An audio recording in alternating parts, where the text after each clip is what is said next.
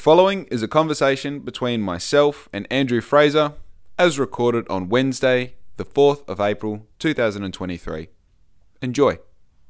There was a really good, in your TED Talk, there was a really good thing that we've created art as like creative perfection rather than creative expression. But I had to go back and listen to it again. I'm like, that's fucking exactly it. Yeah, that's cool. For so long, I've looked at this like art as a category. There's people who draw, or people who paint, or people who sing, and I don't do any of those. Yeah.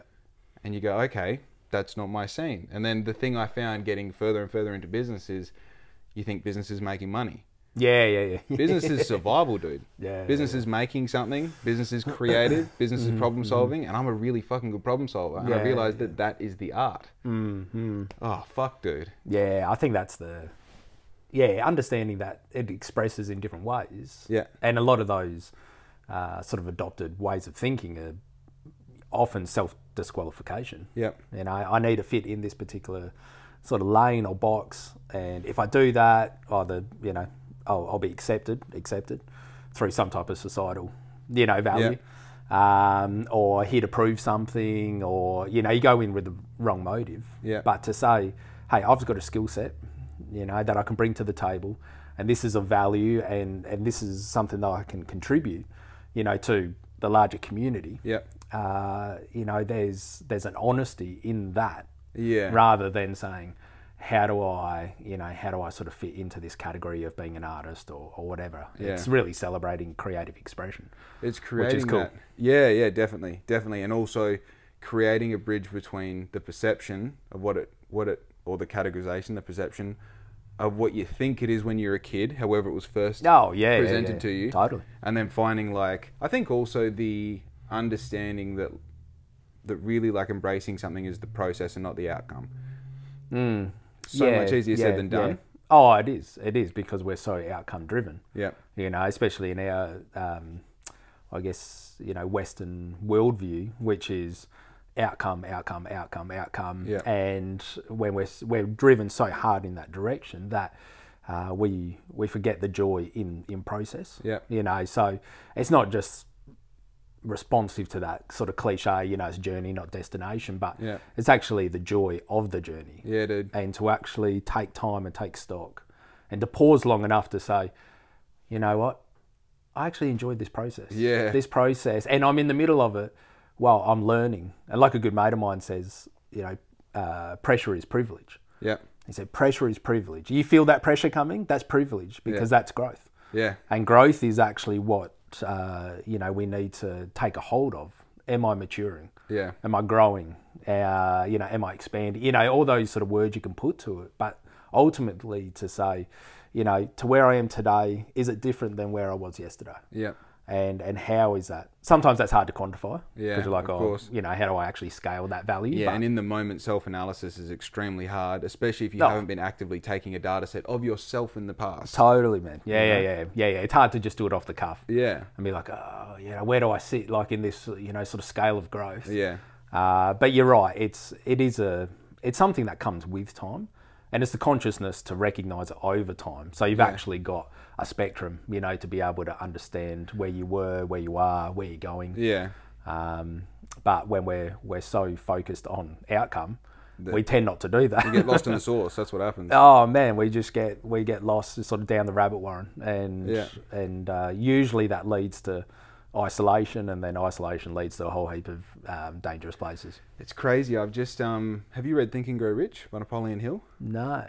It sounds like it's a book all about money. It's just a book all about mindset. Yeah. And the last chapter is about the outwitting the six ghosts of fear. And man, I'm just finishing that chapter now, and it's like it perfectly describes how through these six fears, which are on the spot, I'm going to forget them. The main one is the fear of poverty. Yeah, okay. The fear of poverty is the biggest creator of settlement for mediocrity and an average life and no growth. Yeah. Because it's if I step out, if maybe I am an artist, I might lose all these things that I've already got. Yeah. I might end up on the street. I've never heard of a rich artist and you come up with all these reasons to procrastinate, reasons to doubt what could happen, reasons to come up with a negative outcome. And man, I mean, it's taken me it probably took me like 6 months to understand that when I first started this kind of new endeavor of Black Ink for round 2, it took me about 6 months to realize, like, you're poor. You're fucking poor. That's it now. You don't have money. And the money you do have is for this one mission that we're on. You know? And then getting to the point where you're just like, oh yeah, I don't need clothes, I don't need food, I don't need whatever. You know, I'm all good. I'm living. I'm busy on the mission now. And then getting so far over that fear of poverty and not having anything and maybe this not working that you're just so focused on the process, on the what does today look like? What is this job in front of me right now? What's the best possible version of that job? And executing and doing that over and over and failing and winning, you know? And you get to a point where it's like, finally, I've allowed myself to want more and to aspire aspire to have more than a life of mediocrity and no growth. Because it's like, man, if I can get over that fear, I can get over all the other fears. Then you go, well, what exactly is attainable for me in this life? And you start chasing it. Oh, how powerful is that? Where's that tipping point occur? Because I think that's you know, there's a certain point, isn't there, often where you go, well, there was a tipping point there. For sure. Like in between the provision of paying your rent, mortgage, groceries, your fundamentals, shelter, food, place of rest, to be able to then go, all right, I've got some breathing room here. To actually take risks, because I find there's often tension in that middle point. Of course. And at the end of the day, like, the first thing that anyone will say to that who isn't in this position will go, well, how do I live? My answer, and this is, like, I've talked about it heaps on the podcast, is my partner. Like, I got to a point and I ran out of money and we're living in a caravan. You know, like, we're literally like, not on the bottom rung, but it's like it was a good and bad situation. We didn't have outgoings because we lived for free in a caravan. I owned everything that was around us. I said to Riz, I'm like, this is it. I'm out of money. If you're going to support me, this is the moment. And that moment started and it hasn't ended. She still pays for my groceries. I pay for my rent. I pay for my insurances. I pay for my regos and everything. But she keeps Jake alive. Right. And you go, okay, well, you had that thing coming. You're like, okay, cool. I'm also promising her an empire at the end of the day. I'm promising her a beautiful lifestyle for our family, for the children that are going to come. I'm going to have financial security. We're going to have freedom and time. And it's like, part of the process is, like, if you're serious about your mission, whatever that is, you look for that anyway. I'm not saying that you find someone to support you, but whatever the situation arises, you still got to be the motherfucker who says, hey, I need you to help me. I need you to support me. But I believe that, like, that tipping point happens when you take your shit seriously. When you go, like, I get that I've got outgoings, I don't give a fuck. I'm going for it. Because if I keep doing what I'm doing now, I'm going to be a truck driver when I'm 60. If I keep doing what I'm doing, I'm going to be this guy, but older and fucked and wishing I had done something. Oh, look, there's no... it reminds me of quite a great author, Brennan Manning, who's one of my favourite authors, and he says, to live without risk is to risk not living. And so there has to be... Now, you can go a calculated risk, however you approach it and, itemise, those risk factors. But to recognise there has to be an element that exists within this pursuit, of goal setting and ambition and mission, to say, okay, what is the risk? Where does it sit? And what am I willing to trade? Because, that's often the question, is not so much vision. I mean, vision's an important, thing to unpack. Why is it that I'm doing what I do? What are the goals associated with it? But to recognise there's still risk within that. It's not just, this is what I want to do, beauty, I'll get it tomorrow. It's like, all right, are we willing to grind? Yeah, I think a lot of that as well is, like, I don't have a chief definite thing. I don't have, like, a red Ferrari that I'm working towards. Right, yeah. Like, I just understand that, like, I think the thing in my mind that I'm working towards is abundance. It's abundance. And whether that's in being able to be generous in my community, whether that's just strictly having 10 million bucks in the bank and 10 million coming in, or whether that's abundance of time or an abundance of health or a combination of all of them, and being, like, so stubborn on that idea of abundance and being so flexible on whatever path it takes to get there. You said, like, what are you willing to trade in that? What's the risk there? And I feel like, have a real conversation with yourself. If everything isn't the answer, then go be normal, go be average. Go do that. And when you've got a problem with it, shut the fuck up and deal with it. Because you chose that, Because the thing is, like, I think we take ourselves a little bit too seriously. You got 80 years to fuck around, you know? And it's like we get this family, we get a mortgage, and we get our career, and we get our friends, and we get a little echo chamber of what's going on. Yeah, and then we defend it like it's the best thing in the world. Yeah. And then we get jealous when we see someone else doing something better on Instagram. It's like we'll trade everything to maybe get something, you know? And at the end of it, if you don't have exactly what you wanted, you'll have a hell of a better story than I'm a truck driver. I think you can, I agree in that sense that you can get lost, sort of lost in your own ambition when it's too small. Yeah. You know, and we begin to create, like you said, we fence around it and defend it, and then become jealous when we see someone else doing something different. But it is, I think it's the recognition of, and really valuing every day. Every day is building into something bigger. Yep. And so as soon as we lose sight of that, you know, it's like with my boys, we're talking about the value of 5 cents. Yeah. You know, it's like, it doesn't matter, I just found it on the floor. I said, yeah, but that's still valuable. That little 5 cents, if you add that to another one and another one, you get to $1. Yeah. And the boys are like, $1, that's good. Like, I want $1. Yeah. And it's like, okay, but you got to value it. You got to value those small amounts, you know. So when we're doing, you know, things around the house and whatever, not that it's always about financial gain, but to recognise that it's the contribution to something bigger. Yep. You know, so it's, you know, for us, it's that family culture. Yep. You know, to say, hey, we take care of each other. You know, we love on each other. We look out. That's a big deal, man. Yeah, and if you don't start in those small bits, you can't just expect to get to the end and go, oh yeah, we have a culture that we've never invested into. Yeah. And somehow now we've got this great outcome. That's as like I'm 30. I've had a vasectomy for 7 years. I was very strictly against never having kids. Yeah. And now I'm having all these things where like I'm crying when I see my mates' kids. You know, you get in the car and you're like, fuck man, that was beautiful. You know.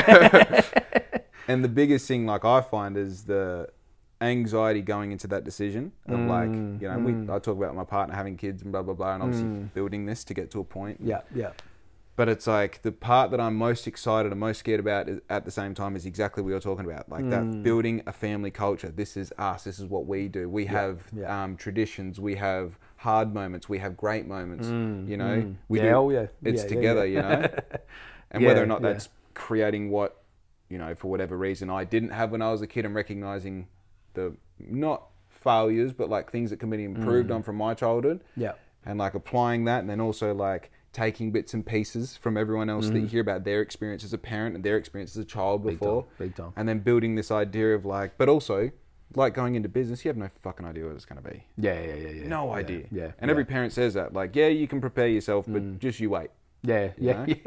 Oh, look, your kids are, I'll talk from myself, is that, you know, they provide a mirror, and they also provide a window. And what I mean is that you mirror in the reflection of your own frailty, right? You know, and also a window into possibility, right? To be able to look beyond myself and look beyond, I guess, my own journey. Yeah. Ultimately, you want your kids to stand on your shoulders. Yeah. Say, man, look beyond what I'm seeing. Yeah. You know, go beyond. 2.0. Yeah. It's to say, look, you don't have to experience something to know, you know, that it doesn't work. Yeah. You know, there are times for that.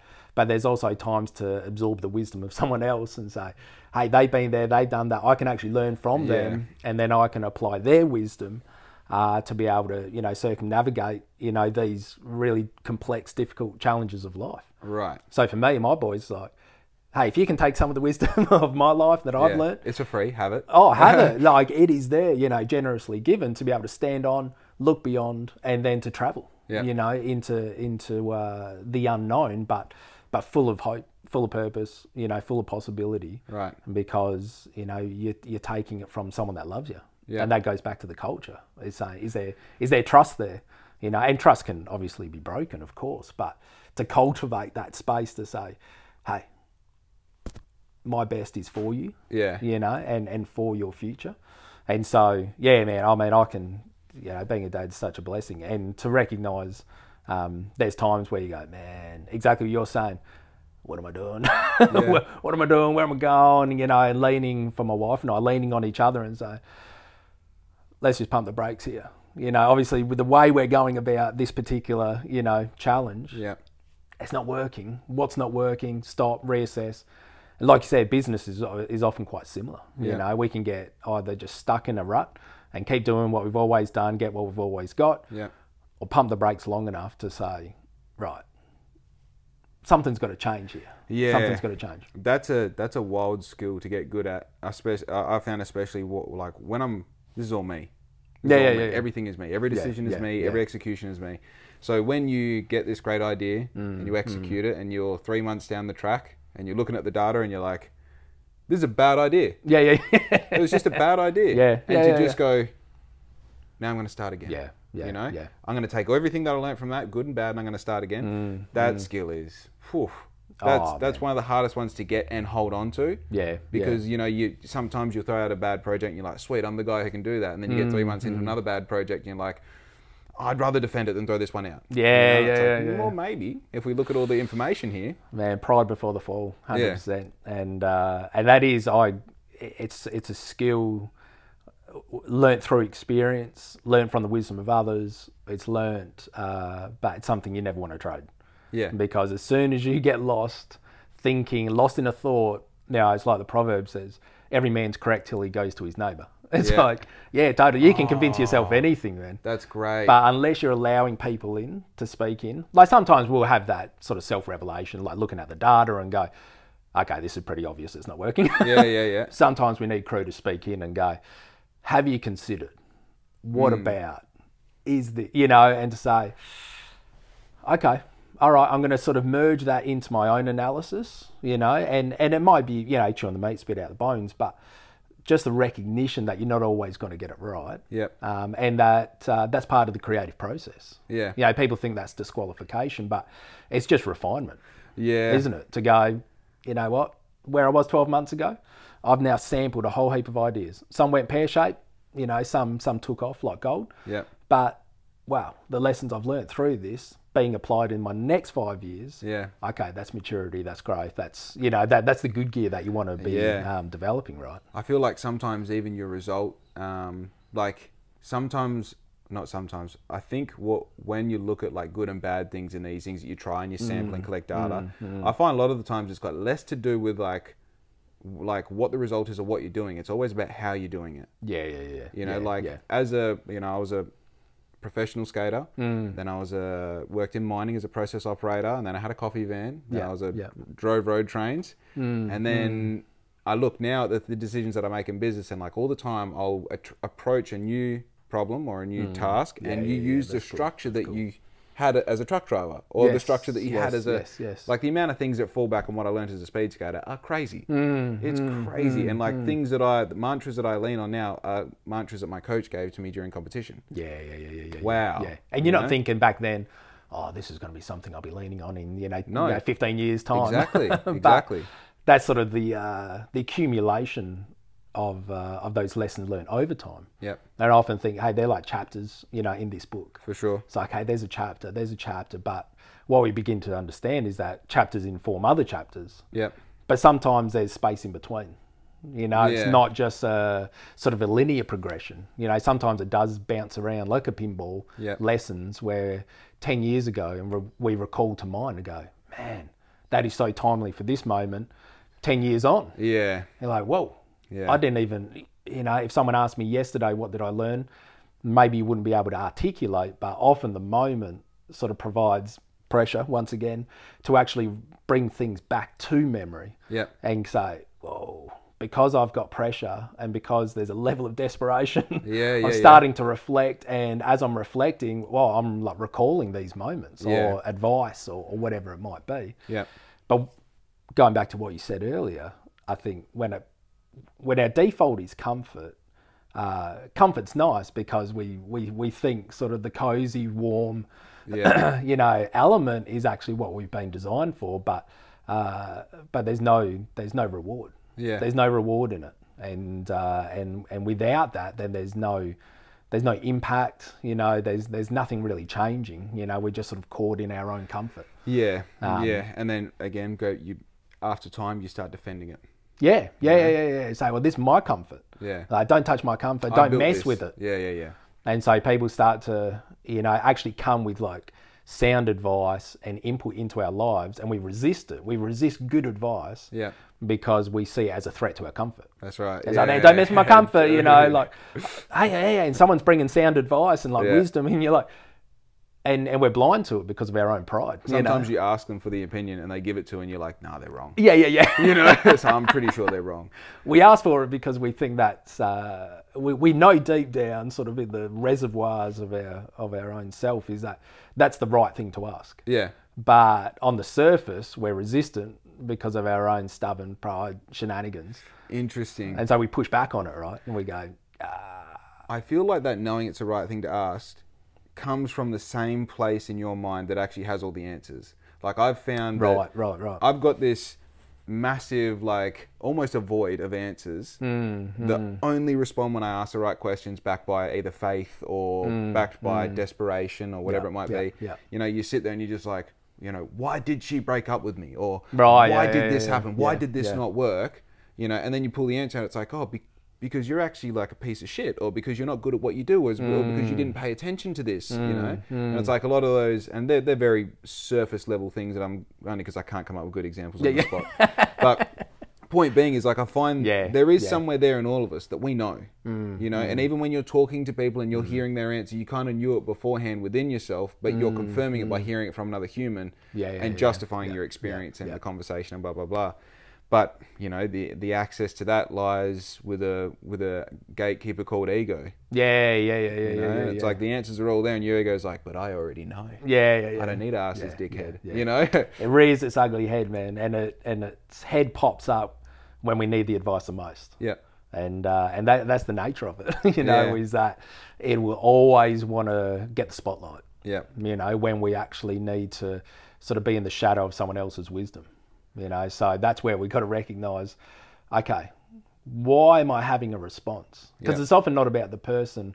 It's about, I guess, what they're saying and how that sort of correlates to maybe another experience, which is in a totally different context. And then we're trying to sort of apply the same approach. Yeah, you're trying to put it on top of and make it fit. Totally, we're sort of superimposing that. And the danger is that because of this past experience, you know, say trigger or whatever word, is that then we become resistant to this current moment, which is actually good. Yeah. And it's like, all right, I've got to rewind a little bit. I've got to sort some stuff out. Reassess. Let me just have a good look at this without this set of eyes that I have at the moment as well. Totally, man. Yeah, it's those lenses, you know, it's those filters that, you know, we got that sort of red pair of sunnies on and then we're convinced everything's red. Yeah.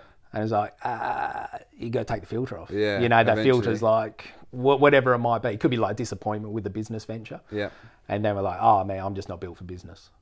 Because of one experience. And it's like, yeah, that's not necessarily true though, because you self-disqualified based on a moment. Yeah. But we've got to recognise moments in and of themselves, you know, shouldn't define who we are. Right. You know, and I was talking to someone the other day and, you know, they're in recovery at the moment, you know, through, you know, substance abuse. And they said, oh, I kind of don't want to say it. They were applying for some jobs and they're like, there are moments I mention it and there are moments I don't. And they said, ultimately, I just don't want to be defined by that. They say, I'm not trying to hide from it. You know, that's part of my story. And I'm not trying to delete my own story, but I am trying to say that that's a chapter of my life. Yeah. Now, and it was a big chapter, but that's just a chapter. I am actually more than that chapter. Yeah, of course. And so I thought, man, that really sort of struck a chord with me to say, how often do I allow a moment to define, you know, my life? Yeah, definitely. It's like, well, okay. This is a moment, and it's significant, it's relevant, but it doesn't need to define the week, or the month, or the year. You know, it's life, like, you know? My life. Yeah, I think that's hard though. Like, unfortunately, you know, like significant events like death and you know, addiction. Failure, massive failure. All these things tend to have like a shadow or a linger. Yeah. And I don't feel like it. Dude, as a 30-year-old who hasn't gone through too much trauma, I'd say, like I've been through failure, but not real trauma. I don't know if it's a character trait to hold on to these things sometimes, or whether it's just like a comfort where you're like, this is now my thing. Yeah. You know, and like I can, the reason that I don't get up in the mornings is because. The reason that I don't achieve things, the reason that business didn't work is because. Yeah. You know, and it's like, I don't want to call it a woe is me attitude, but boiled down, it is. You know? Yeah, oh man, and we're all vulnerable to it. Yeah. You know, that's the thing is like we've all got our stories, and it's not a comparable thing. You know, just, especially when it comes to say trauma or pain or heartache, or it's relevant to the individual. Yeah, you know, and it's I guess that relativity to say, well, that was significant for you. Yeah. So there's value in that. You can't stay there though. You know, and that's the danger. It's like old furniture. Yeah. Oh man, it's the way. You know, it's just always been there. You know, and then that begins to define who you are. Now, the danger of that is that it restricts growth. Yeah. Ultimately, Yeah. you know, and then we begin to take comfort in it. And this comes back to this word of comfort, is to say, oh, that's just who I am. Yeah. And as people begin to speak into that and like reaffirm it and be like, oh, that's Andrew. Yeah, no, that's just who he is. Man. Then all of a sudden we're just conclusive. Dude, But I grew up hearing that a lot, and I really never, really ever like agreed with it. That you know, oh, that's just Jake because that's how Jake is. And I always came up with this like analogy that's over the top, and it's over the top for a reason. Yeah, You go, yeah. Timmy's a pedophile. Don't worry about it. That's who he is. Yeah. Well, no, Timmy. Yeah. You're not allowed to be a fucking pedophile. I'm sorry. Totally, you know? man. Totally. So it's people like, oh, you know, he's just a grouchy bastard. Don't worry about him. It's like, well, no, he needs to pull his head in. You know, it's like, and the thing that I would hate to be is the person who is, oh, that's just Jake. That's just how he is. Yeah. You know, if there's something that I can change or I can better, unless they're saying like, oh, he's just a creative bastard. That's just how he is. I'll take that. Yeah. You know, but if it's anything 100%. below neutral, Yeah, it's yeah, like, no, let's look at that. You know, Yeah. Going back just a sentence, so the willingness to let it be the excuse as to why you don't wake up, you know, the pain, the trauma, that is just as negative as the reason to not look at it and skip by it. Something horrible happens and people are like, how are you? Like, yeah, I'm good. Yeah, right. You're not looking at it. You got to be there and you got to look at it for a while. You have to take it all in. You'll know when it's over. And this is the thing. When you know it's over, or when you feel like, fuck, this has been going on for so long and I've been hurting for so long, it's like, that is the time to then go, okay, cool. How do we work past this? How do we get the data and move on? Yeah. There needs, and timing is obviously the pivotal element here, but there has to be a confrontation of that. Yeah. Because without the confrontation, you know, and people might sort of unpack that in different ways, you know, skeleton in the closet, so on and so forth, but to actually confront those elements. And there is a need to rewind. I don't subscribe to the idea that, you know, always forward, because it does actually, I think, dilute and sometimes, you know, mismanage the responsibility of actually dealing with things in our life, in our past. And also the process of being a human. Yeah, and going back and say, that thing is still lingering. It's still lingering, you know, like how do I unpack it? Maybe that's professional counselling, you know, maybe that's just sitting down with that person, you know, given, you know, a healthy circumstance, situation. But there needs to have mechanisms in place, you know, so that you can have resolve, not just bury stuff, not just be like, oh, that was then, this is now, and I'm moving on. But to actually say, no, that's still part of my story, and that was rough as guts. But I'm not going to let it define who I am, and I'm going to grow from that, and actually allow it to be an encouragement to other crew. Yeah. I think there's a big thing I always found with skating. Hey, good girl, it's all good. It was a door. We're all good. She's too good of a security system. Hey. Yeah. I you know, when you do a sport and you train every day, you'd know that some days you rock up, you do everything right. You've slept, you're hydrated, you ate properly, you've done everything, you rock up and your legs are heavy. You know, and you know, your fucking lace snaps in your boot. And then second corner in, you fall over and you get like a stupid fall, not even a real fall, a stupid fall, and you're just like, oh, some days just fucking suck. You know? And I'm not going to get into the whole cliche, like you need to have bad days to appreciate good days. That's not the conversation. The conversation is the day that you rock up to national championships, you're the favourite to win. This is your day, this is your moment, and your legs are heavy and you fall over on the second corner. Having that as effective and as powerful and as useful as the day that you rock up to a local competition and you're fucking around, you do it over and you win and everyone's happy and it's a great moment. They're both the same thing. They're both valuable and they both have heaps to take away from them. Man, I think the more to be able to live that out Man, that's such a gift. It's such a gift to recognise the value of those contrasting experiences. For sure. Because one is celebrated, societally, like on that societal level to say, he's champion, he won, high fives, high fives, high fives. And then when something goes pear-shaped, there usually is just silence. Yeah. And now we sort of claim the silence as a mark of respect. But ultimately, we often just don't know what to say. Yeah. Because we don't actually celebrate it so much. Often, like retrospectively, we do. We're like, oh, I'm sure you learned something out of that experience. But in the moment, that's actually where we've got to be vocal and go, mate, I know it's hurting right now. Yeah. You're going to be okay. Yeah. You're going to be okay. Tomorrow's a new day. And not just, palming it off. Recognising, hey, there's weight. Yeah. But this is a moment. Yeah, for sure. It's a moment that will pass. And man, that's served me so well in my life, and having crew to step in hard times to say, yeah, this is, there's no beating around the bush. It's like, this is just rough. Yeah. But this season will pass. Yeah, I know, just kind of delving into that, one thing that I've realised now as I'm growing, I've realised just recently, I'm like hell invested in community. I fucking love the idea of like giving people a reason to do things and like be together and that.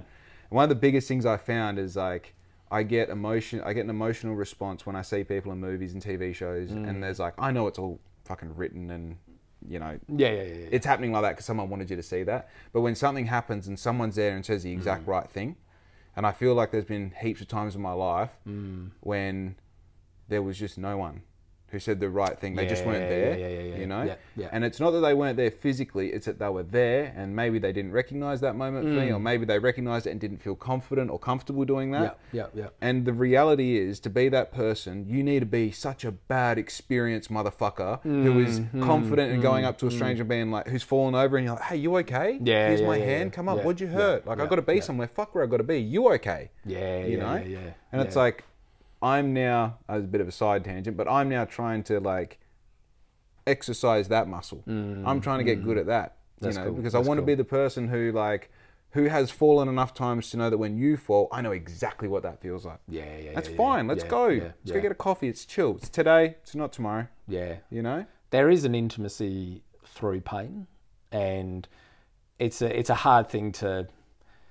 There's so much emotion wrapped in these experiences that it's not something that you're going to sit, unless you want to look like a complete muppet, but it's not something you're just going to sort of sit someone down and go through sort of theological unpacked lesson, but there is intimacy through pain. And a good friend of mine wrote a book a few years back, and it was about miscarriage and children that she had lost through that process, and she speaks of pain and I guess the healthy journey through pain, and correlates that to duck diving under a wave. Right. She said often we just stand there and we just get pummeled by it. Yeah. The wave's coming, that pain, that trauma, and it just takes us out. We get back to the same point and then it comes again, and we just live in this repetitive cycle. I'm just getting smashed by this wave. She said the duck diving is how to actually move through it. But as you duck dive, there is this moment of fear. What if I don't come up the other side? Yeah. What if I get lost in the act of duck diving? Yeah. And how that, I guess, one takes courage. It takes community. It takes, the intimacy of community of people to, have that empathy and to be able to support and say, duck diving is what you need. You don't just need to be smashed by this again and again and again. There is actually a way to move through it and under it, and it's going to feel like you're drowning. Yeah. Halfway through it, you're going to go, this is the worst decision I've made. Yeah. And I should have just let it take me out. I should have just stood where I've always stood. Yeah, and done what I know. Yeah, and done what I've known. And to an extent, I understand that because we have, these sort of formulaic responses. Yeah. A plus B equals C. And I know that, and I can control that. Yeah. And so that's what I'm going to apply because I know a particular outcome I'm going to get. Sticking with the devil we know. Mate, and it's an attractive thing. If it wasn't attractive, we wouldn't do it. Yeah. It's not something that has, we recognise the comfort in it. And because comfort is often our default, we gravitate that direction But then there's the dissatisfaction as well that we got to wrestle with. Yeah. Which is where the duck diving comes in to say, is there another way? And dude, that pool of all those answers also knows subconsciously when you stood there and pummeled through and you're like, fuck, and it just sits there and goes like, you know that you're enjoying this. You know that you're going to stay here because you've got all the reasons why. You've done this before, this works, But you know, whether it's a duck dive, whether it's jumping over, or whether it's running the other way, there is another option and you haven't done any of them. Dude, I feel like, you know, like I had a missus that cheated on me like fucking crazy amounts. And the best thing I ever did was like looked at myself and said like, dude, that was your fault. You were with her. You knew she had that tendency. You know, it's like you knew that was, and you thought that you were different. You're the dickhead. Right. Not her.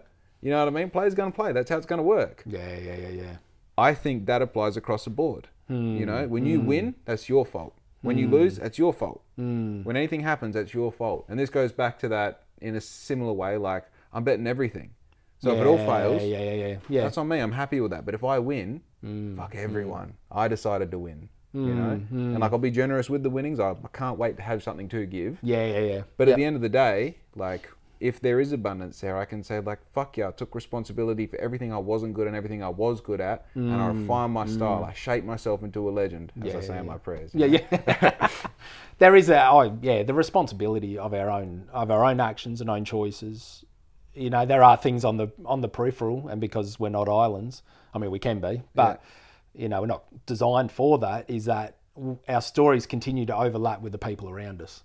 Continually. Now, sometimes that's like a real quick in and out, you know, type of moment where you're just chatting, bit of banter, and then you're moving on.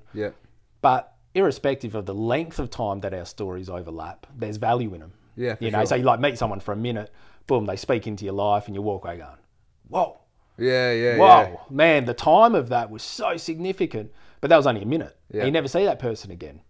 And then we know people for 20 years. And we've never really had a heart-to-heart. We've never actually expressed, you know, in honesty. And but we've got length of time. So we can't always go, right, length of time correlates to, you know, depth. Value and quality. And because we can just sort of skip through life and sort of overlap our stories. But then there's moments where you find something out about someone, or they've gone through something, or you're like, I didn't even know that. Why don't I even know that? That's because my life's not actually sort of woven in with theirs. You know, like on a surface level, yes. But when the rubber hit the road, I wasn't a person that they wanted to share that with. And so to have that self-reflection, like you say, to take responsibility and go, okay, I can't be that for everyone. Everyone can't be that for me. But who are the people in my world where I am actually being vulnerable with? Yeah, dude, that's a hard one, hey? I had a... Without going into it too deep, because I'll be able to figure it out if I say too much, but I have a very good friend who made an interesting decision recently that made me really question how they make their decisions. I got on the phone to Mum. I'm like, can you fucking believe you did this? Right? And of course, Mum being Mum, she jumped on my side. And we're talking about it again this morning, just before you showed up, actually. And I was saying, you know, I'm reconsidering what I said. And she goes, why is that? And I said, because I have no fucking idea what's going on in his life. Not the single... No, I wouldn't even know where to start. In fact, I got a bit of information the other day about his life, and I'm like, why wouldn't he tell me that? It's like, because you're not talking. You know, not in a bad way, but you're not on the phone to him every day. You know, like the friends that I am on the phone to every day, I know everything that's going on. The bike parts I've ordered, I know what time they come. I know everything, you know? And this person here, I've gone out so confidently on a ledge and assumed that he's in this situation that I think he is, and then he's made this decision which has upset me, and all I've gone is gone like, oh, I'm upset, I'm hurt. My experience was not what I expected. Why would you do that to me? You know? And man, like I imagine that, I mean, and I imagine like this is what we do. Like I know nothing about what's going on in your life, and I take these bits that you've told me and I build this picture and I go, that's Andrew. You know? And then you do that with... I mean, I do that with my partner. I do that with my close friends. I do that with my customers, with my audience, with my community. But the reality is, you know, fuck all. We're all just trying to survive every day, you know? Oh, what a bizarre... man. We're so quick. And it's a great comment that, you know, we dump our assumptions on people based upon our own opinion which is driven by our own emotions. Yeah. You know, for the purpose of, we don't know why. It's the purpose of closure, I think. Well, that's a good point. Maybe it's closure. Maybe it's sometimes we just want to have an opinion on something. Yeah. You know, and that's been a challenge, you know, to me. And often my wife will call me out when I'm trying to like give an opinion on something that actually has no relevance. Yeah. And I don't necessarily need an opinion on it. She'll be like, it's okay to say you just don't know. Yeah, and I was dude. like, oh, is it? And so we're led to believe that. And I think, you know, I'm not trying to handball responsibility. Maybe this is the, you know, the point we're raising is that social media, you know, there's different, you know, channels that are driven by commentary, driven by opinion, you know, so on and so forth. And then to get caught up in that and to say, I need an opinion on this person's life over here. Yeah. When really, actually, all I need to do is just flick a message and say, hey, thinking of you, love you. Yeah, yeah.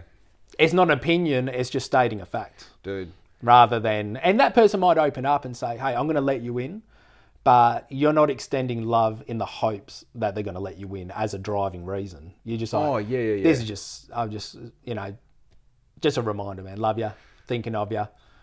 Hope you have a crew around you. I might be one of those people in the future, but irrespective, I'm going to love you without that condition. Dude, you know what I realized lately is I'm not a businessman. I'm a man who practices business. Yeah. I'm not a Harley rider. I'm someone who practices riding my Harley. That's cool. And one thing that I realized, that if I want to be 60 and have a community and friends around me, I need to be someone who practices having friends and community around me right now. Right. I need to be able to have conversations. I need to be able to walk into those rooms. I need to be able to do things that scare me. Yes. And I need to practice them over and over and over. Not until I'm a master, but until I practice them more. Yeah. You know? Yeah. This idea that people go like, oh, this person's not much of a friend. They don't really check in anymore. When was the last time you messaged? Yeah. Get off your fucking horse, dude. Big Get off your time. horse. You both got phones. You both got unlimited free messages. You both have all the internet in the world. The excuse is probably the same thing they're using against you. Oh, be the role model. 9 times out of 10. Yeah. 9 times out of 10. I'm happy to message all my friends first forever. Yeah. If I get to keep them in my life, like being completely pretentious about the fact, I win. You know, if I get to keep you in my life and I think you're valuable and I want to be around you and all that takes is me reaching out to you once a week, once a fortnight, once a month, I win. So even at the bottom of all this, when you only serve yourself, it's like that's what you rely on. It's like, take the win, reach out, you know? Yeah, and all the value and the positives that come from that. It's often, I think in my own life, it's the offence. Yep. It's the offence that causes us to pull back. Yep. You know, they're not doing it because of XYZ assumption and so on and so forth. What we're talking about before. 100%. And to recognise that, you know what, maybe they've just had a rough week. Maybe they forgot. Maybe it's actually vast majority of the time got nothing to do with you. Yeah. You know, there's things happening and you know, that could be a myriad of different circumstance. But to make that first move, and that's what this one thing my dad would always sort of drill in, you know, especially in those teenage years, you know, where emotions are high, offence is high, because often offence is running, you know, in tune with that emotion. And for my dad, he would often go, all right. When was the last time you did something for someone else? Yeah. So as soon as that vortex became into that sort of self-absorbed mentality, it was that shift. It was that recalibrating in Dad to say, okay, I'm not saying that's not for you. He's probably thinking, oh, mate, come on. Yeah. Like, you know, put your head in and, you know, but in, you know, graciously, he's saying, okay, I can see that's important to you. I can see it's significant, you know, very gracious. He's probably thinking, that's absolutely ridiculous. But anyway, when's the last time you reached out to someone? Yeah. When's the last time you checked in? When's the last time you gave your time? When was the last, you know, and it was just that continual reminder to say, you know what, each day I have the opportunity to extend myself and to give of myself, and not in the pursuit of getting something back, but just the genuine care for other people. Oh, dude, the responsibility of being a human. Man. As soon as we become, what am I getting out of it? How's it going to benefit me? You know, like all those things that self is always going to promote. It tends to go pear-shaped pretty quick. Yeah. And isolation rides on its back. It's weird, man. The Robert something Asaki, I forget his last name. He wrote Rich Dad Poor Dad. Oh, yeah. One of the tenets is you got to spend money to make money, but you have to give money away for money to come to you. And that really works. Yeah. The more I look at trying to make money, the less I make. And the more I just pour it into, and I know this sounds like I'm promoting myself, but the more you pour it into local business and people where it really actually affects their life. Yes. You know, you just go like, that's how much it costs. I don't want mates rates. I want you to charge me what it costs because I know that you're doing the same as me. The more you do that, dude, that snake eats its tail quicker than you think. And all of a sudden, like you'll find, like I pull myself right down to within $50 of zero all the time, and then you look at your bank balance the next day and you're like, I've got $3,000. Like I'm living again, you know. And it's because I just fearlessly, outside of that fear of poverty, I'm like, I know how the system works, and I lean on it. I lean on it, and that's the exact same in compassion. That's the exact same in like generosity. These things are it's like, in one way, if you technically look at it, if I message 10 people with the intention of just reaching out every week for the next 10 weeks, I know I'll probably get 3 of them that I'll build a really strong backwards and forwards. I'm doing this, I'm doing that. Hey, I had this happen, I'm struggling. I had this happen, I'm winning. Whatever it might be. Technically speaking, I know that I'll probably get a result from that.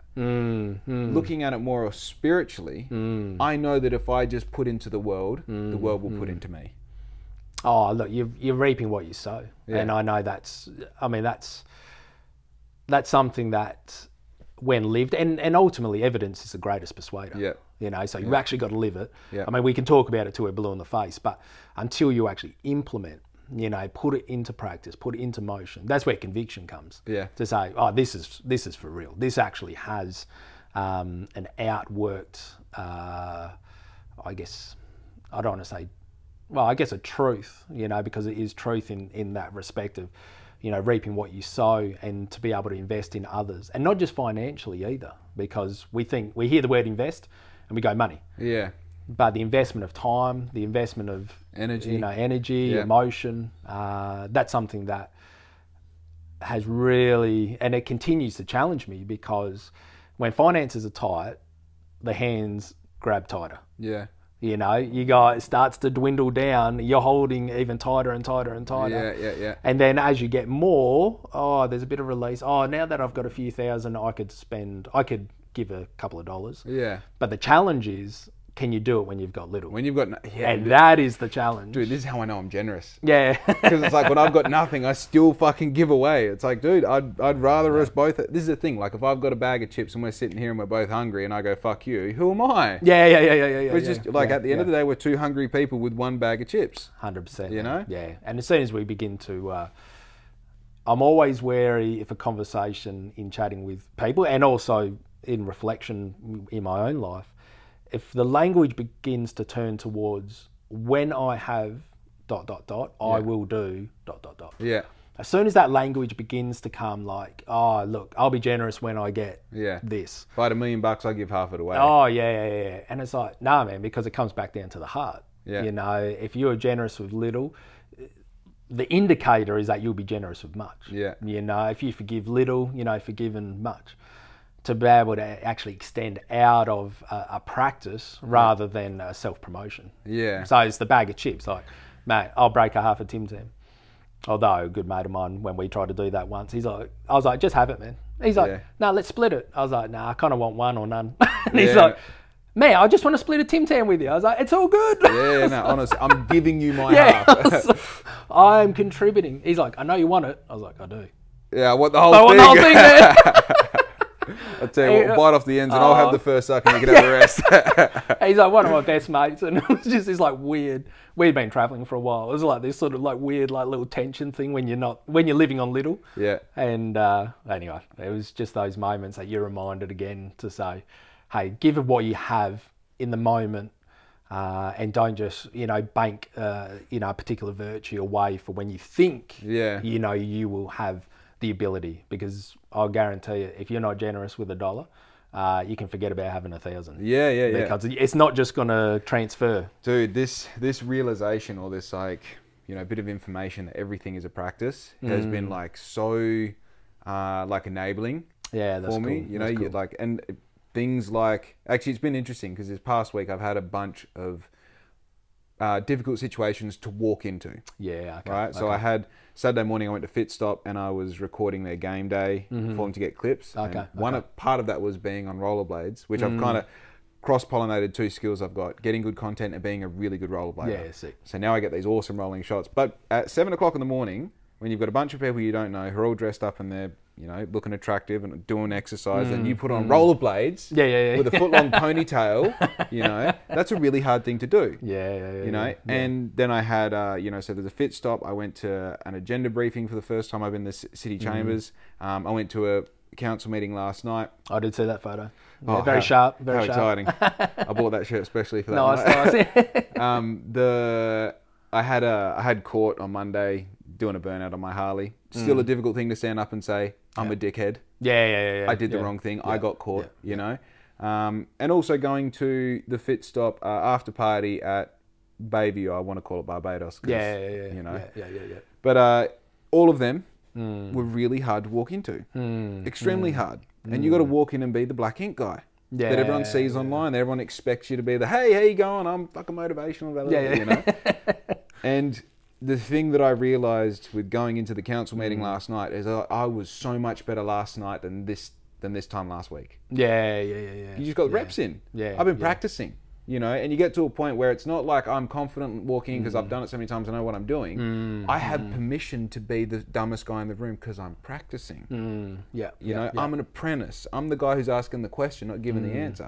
So when you go like, oh, I'm just practicing, that gives you permission to be shit at everything to begin with. And then also to still be in the middle of the process and not at the result. Always, ongoing. It's a tough one when expectations change around that, because there's that sort of personal self-reflection of, practice and, the allowance to make a mistake. But as you obviously commit to a craft or, whatever that context might be, then there's an expectation that rises as well. And sometimes I think what I recognise is that expectation can actually disallow that person, in my own mind, from making a mistake. So rather than seeing that person as someone who's learning and growing and, who's going to make mistakes and learn from them and so on and so forth, I've actually raised my expectations so high on this person for a particular outcome that I'm not even giving them the room to grow anymore. And I think that's where being able to maintain kind of the innocence of that approach, even with people who are in positions. Now, expectations are fine. There should be an expectation. For sure. As things develop and grow, and an expectation, on our mayor, an expectation business leaders, an expectation, of, various people in various circumstances, contexts. But to also give them the allowance, and the grace to actually be someone who is learning. And to recognise that as they do something, we're not just jumping on them, it's like, take their head. It's like, okay, and it's hard to quantify once again to know, all right, well, what was the motive of the person? Because that most people making mistakes, their motive's still good. They just gave it a crack, it didn't go the right direction. How far the impact of that decision obviously depends on, the sort of the scale of the choice. But to recognise, hey, this person's given it a crack. It didn't work out, but it doesn't make this person a bad person. It also, it's easy if you want to look for the positive there, is this is the sort of person who gives it a crack.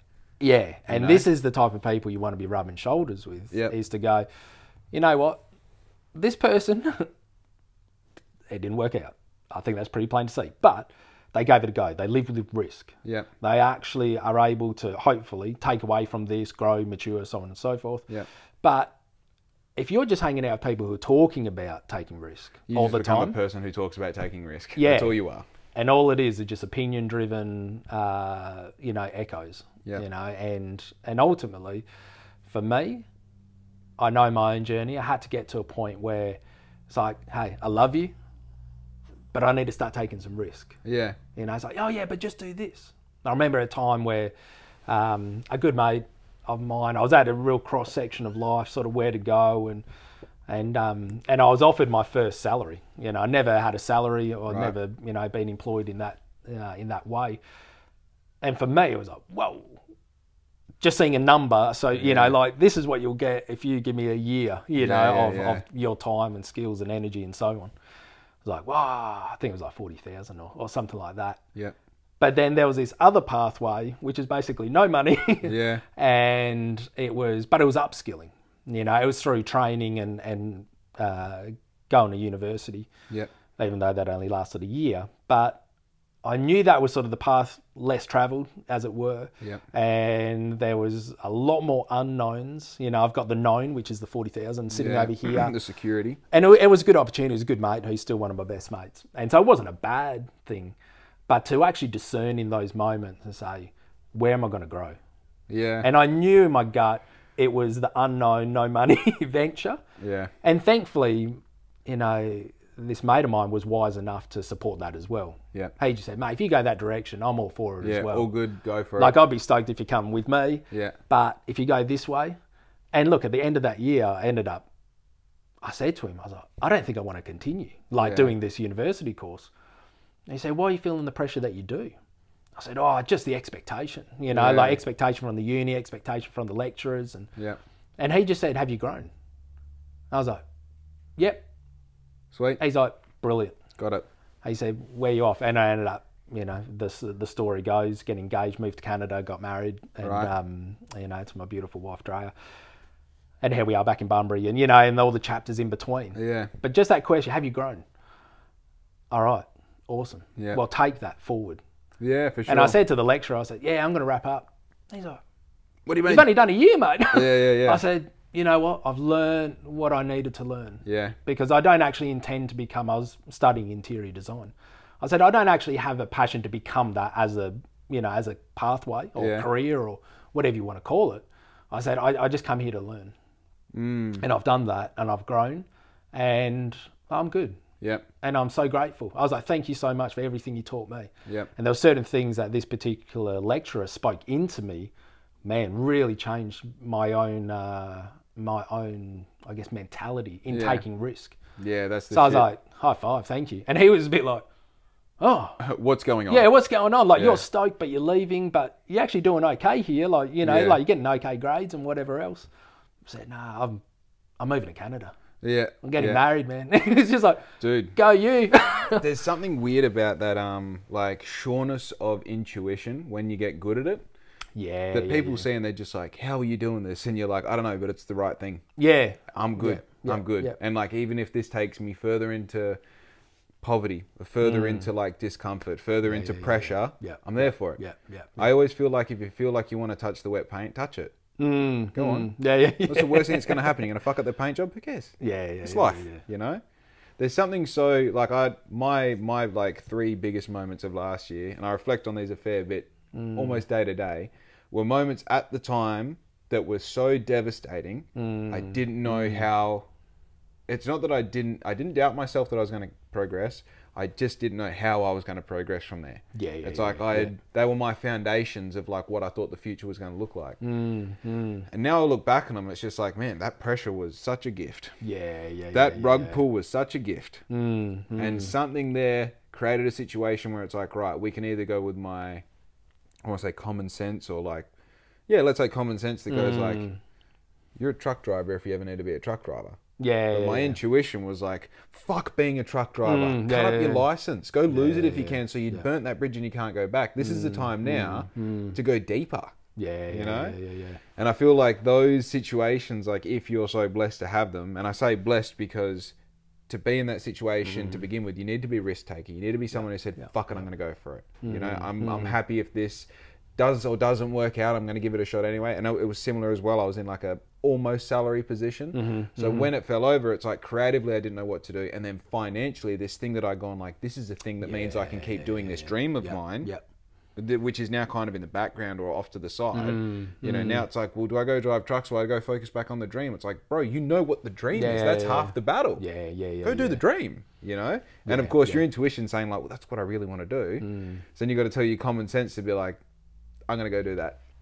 Oh, look, implementation. That's always, I talk to a lot of crew, whether it's like workshops in schools or, consultancy work and different things, is that there has to be implementation. So we can have strategies and mechanisms and like all these words that we use to sort of like scaffold these ideas, but ultimately you've got to implement it. So we have to provide something that gives evidence to what we're talking about. So, if we're talking in public art, and placemaking and wayfinding and all these buzzwords, So we still have to actually do something, right? Yeah. Like we can't just live in the hypothetical. In theory, yeah. Yeah. Okay. So that also means vulnerability. Yeah. That also means copping maybe a bit of abuse when people don't agree with it or align with it. For sure. But what we're trying to do is create connectivity, Right. you know, between people, and for those stories to overlap. But it has to have implementation. Yeah. So as soon as I get caught in a meeting where I'm starting to see the red flags of no implementation, Yeah. I go, hey, let's just stop here. What's actually going to be applied? Yeah. How are we going to apply it? What are we Because doing? What are that we doing? has to be in this equation. Yeah. Because I'm not here just to go around this sort of loop. Now it's okay to, critical thinking, being able to explore, and there is a time for that, but it has to have action. It has to have action. I understand that some process moves slow. But if the process moves too slow, I can't be bothered. Yeah. I don't know. I'd say this a lot. I'm undiagnosed ADD. I feel like if I do have it, I just channel it and fuel it really well into the things that I do, because I just need to keep moving. Yeah. Like you mentioned before, like 100 ideas all funneling through a fucking space is small, and just being able to go like, okay, well, how do you make that work in your life? But one thing I cannot stand, and like, it's the way government works, so I appreciate it. But like sometimes you get involved with things like the city, or like big business. And one decision goes through 12 people. None of them understand the project intimately. They all have a say that's more important than yours. You're the one who's executing the decision. And then you go like, well, okay, this topic, not even a fully formed idea, has been going on for 6 months, and we've done nothing. You know? And I get things take time, but in that 6 months, I could have made these 5 things happen that probably would have had more impact, any one of them, than this thing over here. And I think that's where you got to, I guess, learning that. And I'm not a good multitasker. I'll be the first to admit that. My wife will confirm that. I'm not great at multitasking. But I am very focused. So focused on one thing, sweet. Like being here, talking, I'm here, I'm present, I'm focused. What I've got to do next, okay, I need to pause long enough to kind of think it through. But to be able to multitask and carry those things at the same time is a real skill that I'm slowly learning, is to say, I've got a big thing here that's going through this crazy slow process, approval processes, boxes being ticked and so on and so forth. But in order for me to stay engaged with that long, slow burn process, I've got to have 5 things cooking over here. Dude, And that's where the 5 things cooking that have momentum, that have a quicker turnover, that gives you, I guess, a sense of momentum to stick with the big, long, slow thing. I think that gives you the small wins you need in between for the big win to take place. Yeah, a good mate of mine said, he's like incredibly busy bloke, very multitask oriented, multiple businesses, so on and so forth. He said, one thing that I always enjoy is doing the dishes. He said, because in the midst of all of these spinning plates, unknowns, things that are going and they're not going to be resolved in 24 hours. They're probably not even going to be resolved in a week or a month. They're like some big cogs turning. He said, one thing I always enjoy is doing dishes. He said, because I know that there's going to be a start, there's going to be a process, and there's going to be a conclusion. It's a win. 20 minutes? Yes. In the midst of the shenanigans of my day, I know that I can complete a task, and there's a level of resolve that comes with it to say, okay, there's a lot of things that are unknown, but what I can know in this moment is that those dishes are going to be clean in my cupboard in 20 minutes. Dude, I've got 4 things that break the static of being creative and being an executor, so to speak. Going for a ride on my push bike, 20-minute power nap, doing the washing, doing the dishes. If the weather's bad, do one of the other 3. If you're too, like, you've had 3 coffees and you can't sleep, do one of the other 3. If there's no, do one of the other. There is always something to be done. And even if it's windy, you'll get more out of a shitty ride than you will than trying to keep on this bullshit train of static that I'm, And this goes back to the, I guess, conversation or reflection on what is productivity. What does it mean to be productive? And so we often correlate that to the idea of being busy, but we understand that we can be busy and unproductive. And we can get a lot done in a short amount of time, with a particular approach or, applied skills. And so that's something that I had sort of grown up in the mentality that because, I mean, I never had a job, really, like a paid job outside of delivering the Bunbury Mail. Yeah. Which I'd say if you grew up in Bunbury, in the 90s, Dude, like... I did it. You delivered the paper. Like, that was the only way, hustle for a bit of money. Did the Jalora run. No, bro. So that was kind of this... I didn't really have a job. What I wanted to do was do some screen printing. I wanted, end up drawing on mates like bodyboards and surfboards and a little bit of money here and there, and had some amazing crew in Bunbury to support that, older crew who were championing that creativity. But there was a tension there to go, I don't feel like I'm being productive. Because I'm not busy. Yeah. But because I would spend a couple of hours focused painting or screen printing or, whatever it might be, it was just enough coin to turn over to give me a little bit of sort of autonomy as a young bloke. But what I recognise is that creative practice, the return of value, or the return of the investment, was actually creativity. The creativity was the return of investment. Yeah. So the investment was time and applied skill. Yeah. But the actual return was creativity in its, momentum. Yeah. So that by doing one, applying one sort of set of skills, screen printing, then fueled another idea. So as I wake up the next day, it was like, oh, I've got a real sense of purpose, even though I'm not employed in its traditional way. Thankfully, I had parents who really advocated for that. Yeah. And sort of saw, I think, some of that entrepreneurial, creative, out of the box sort of something thinking happening. There were some times where it went totally pear-shaped and I had no money and no creativity and and I was oh, what am I doing? But for the most part, it was people around me saying, right, find ways, keep creating. Well, the idea of that, Rogan calls it idea sex. If you've done this thing and you have that idea in your head, and you've done this thing and have that idea in your head, sometimes it's the fact that you've done both and you can see them go, and you cross them over and you're like, oh, there's holes in the cheese here. Wait, what does that mean? I've done screen printing, I've done vinyl heat pressing. Then you go, I wonder if I did those two together. Does that work? And even if it does or doesn't, now you're starting to use that creative imagination. You're pulling this idea and that, and let's move that idea. And then I start talking to Andrew about it, and he's got all this experience, and then our ideas then merge. And it's like, bro, that's you realize now that sometimes when you're pulling out the weeds and you don't want to do it, you're like, it's part of a bigger picture. This is part of it. This is my story, and I don't know how it ends. I don't know how the next page goes. I don't know what the next sentence is, but I know that right now I'm weeding. And then later on, you're doing a design, and all of a sudden, a weed fits perfectly in the background. You're like, God damn it, it's all part of it, That's that seasonal reality of life. Is that you're not always getting fruit on the tree. Yeah. You're planting. You're fertilizing. You're pruning. Yeah. And to recognize that they're all parts of growth. And so without that pruning, there was a great. Just a couple of weeks ago for me at church, talking about pruning and the gift of pruning. That pruning is out of love. Yep. And so if we associate pain with something negative, then we actually misinterpret when it's pruning for growth. And so we can go, oh, it's there to harm me. I'm feeling pain, it's harm. Yeah. It's not necessarily harm. Sometimes it is. And you've got to actually create a boundary, separate. Maybe it's a relational thing like we were talking about earlier. But if it's pruning, you don't want to bail. Yeah. Because that's actually causing the growth.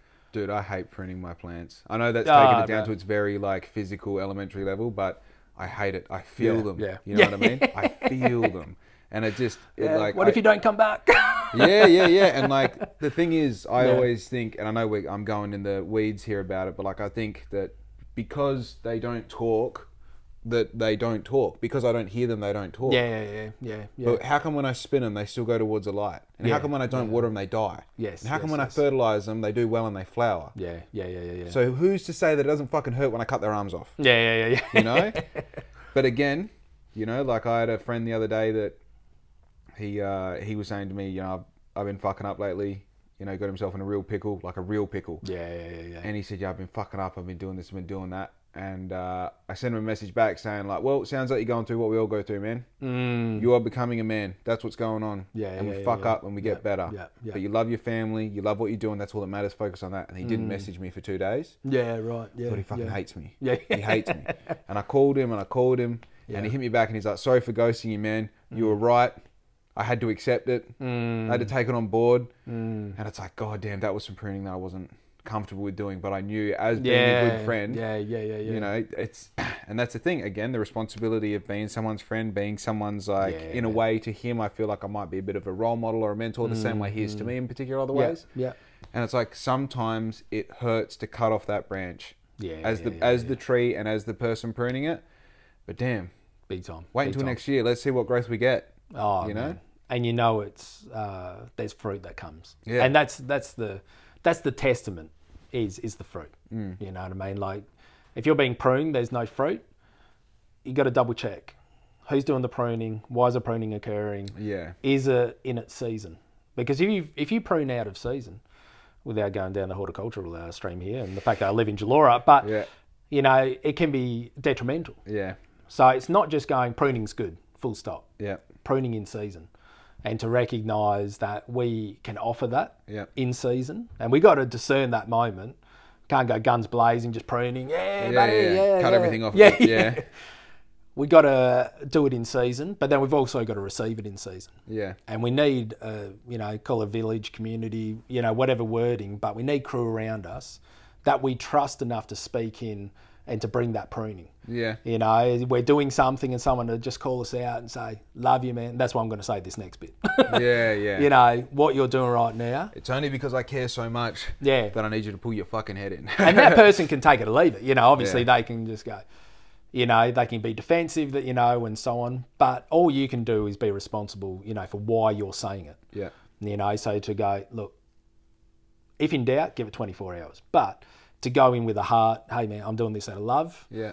Okay, weigh it up. Don't just go in guns blazing. But you can't determine the person's response. Yeah. You know, and so you can't allow the response either to determine the value of maybe why you're doing it. Yeah, what you've said, why you're doing it. Yeah, for sure. Yeah. Now, you take responsibility if you're saying it for the wrong reason. You know what I mean? If you're literally just trying to cut this person up, to prove a point, being vindictive, whatever it might be, hey, you got to call that for what it is as well and say, you know what, man? Even though that might have been good advice, my motive was way out. Yeah. So it's a combo. It's always a combination of those elements. Going back a conversation as well about the busy versus productive and how they kind of work with each other. You know, the thing that I've realized just recently is a part that I hate the most about being I collect and grow bonsais. Yeah. Is it's a 30-year hobby that I spend 2 minutes a day on. Yeah, right. Yeah. Oh, dude, what's with that? Yeah. And you've had a bonsai for 6 months. You notice he's got a new little shoot at one side, and you're like, whoa, it was all for something. It was all for something. And then a year later, it's this big, and you're like, it was definitely for something. And then that's cool. Again, you said before, having that evidence in yourself to fall back on. And it's like when you get that new bonsai. In your mind, you're seeing this, thick trunk off to the side, this shape, but at the moment, he's this big, and he's got 4 branches, and he's just holding on. Yeah. And that's where, it straight up is coming back to the evidence of your own story. Yeah. And taking risk frequently enough that you've got evidence. Yeah. To be able to see the reward, and to fall back and go, okay, well. Yeah, to exercise, faith, which is the evidence of things unseen, the hope of what's to come. To go, hey, I've already seen what happens bonsai, whatever analogy, but to recognise this is worth it. This is worth this pursuit. Yeah, for Not sure. to say it's smooth sailing, but, man, I'm seeing way beyond this. Yeah. And that's, I know for me, a big shift, even as a parent, over these last few months, is seeing beyond the momentary... responses of my own kids. Okay. And not getting caught up in that emotion. You know, for me, it was really this sort of roller coaster of emotions. Like, my kids are doing well, then I feel like a, valid father. Yeah. If they're having a really bad day, oh man, what have I done wrong? And then I'm just trying to help them and fix them. And I was actually, man, no consistency. Yeah. No consistency. Yeah, okay. And so I was chatting with a good mate, and we're just talking about having vision and purpose. Yeah. And he said, man, you got to sort of lift your eyes up out of that moment and go, all right, how are we preparing, I've got boys 7 and 5, how are we preparing them to be 15? Yep. Not just how do we prepare them to get through a week, how are we actually preparing them for 10 years? Instilling values and morals rather than quick answers and quick gratification. Yeah. And it's the quick gratification, that's exactly right, is to go, if our pursuit is just to make people feel good, well, you can forget pruning. Yeah. Because that doesn't feel good.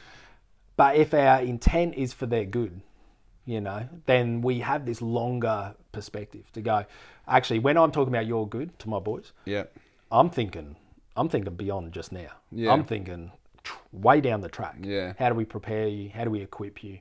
To provide, those tools to be able to be a healthy, loving, contributing, outward focused individual. I think you're really breaking down the problem that society at large is facing at the moment. That we're listening to everyone's offence and decision and opinion and thought and all that, and just going like, there's a bit out there as well. No pruning. You're yeah. No, is that how you feel? That's what you are. Yeah, of course. Yeah, and you get to a point where it's like, hey man, do you know what would be really helpful if I just punched the fuck out of you? Yeah. If you were just on the ground and you're like, what happened? Yeah. And you had that moment of like, why did that happen? Where did this start? Yeah. I don't understand. Because man, this not pruning and like again, I'm a parent. I don't know. I'm a very isolated businessman in Bunbury.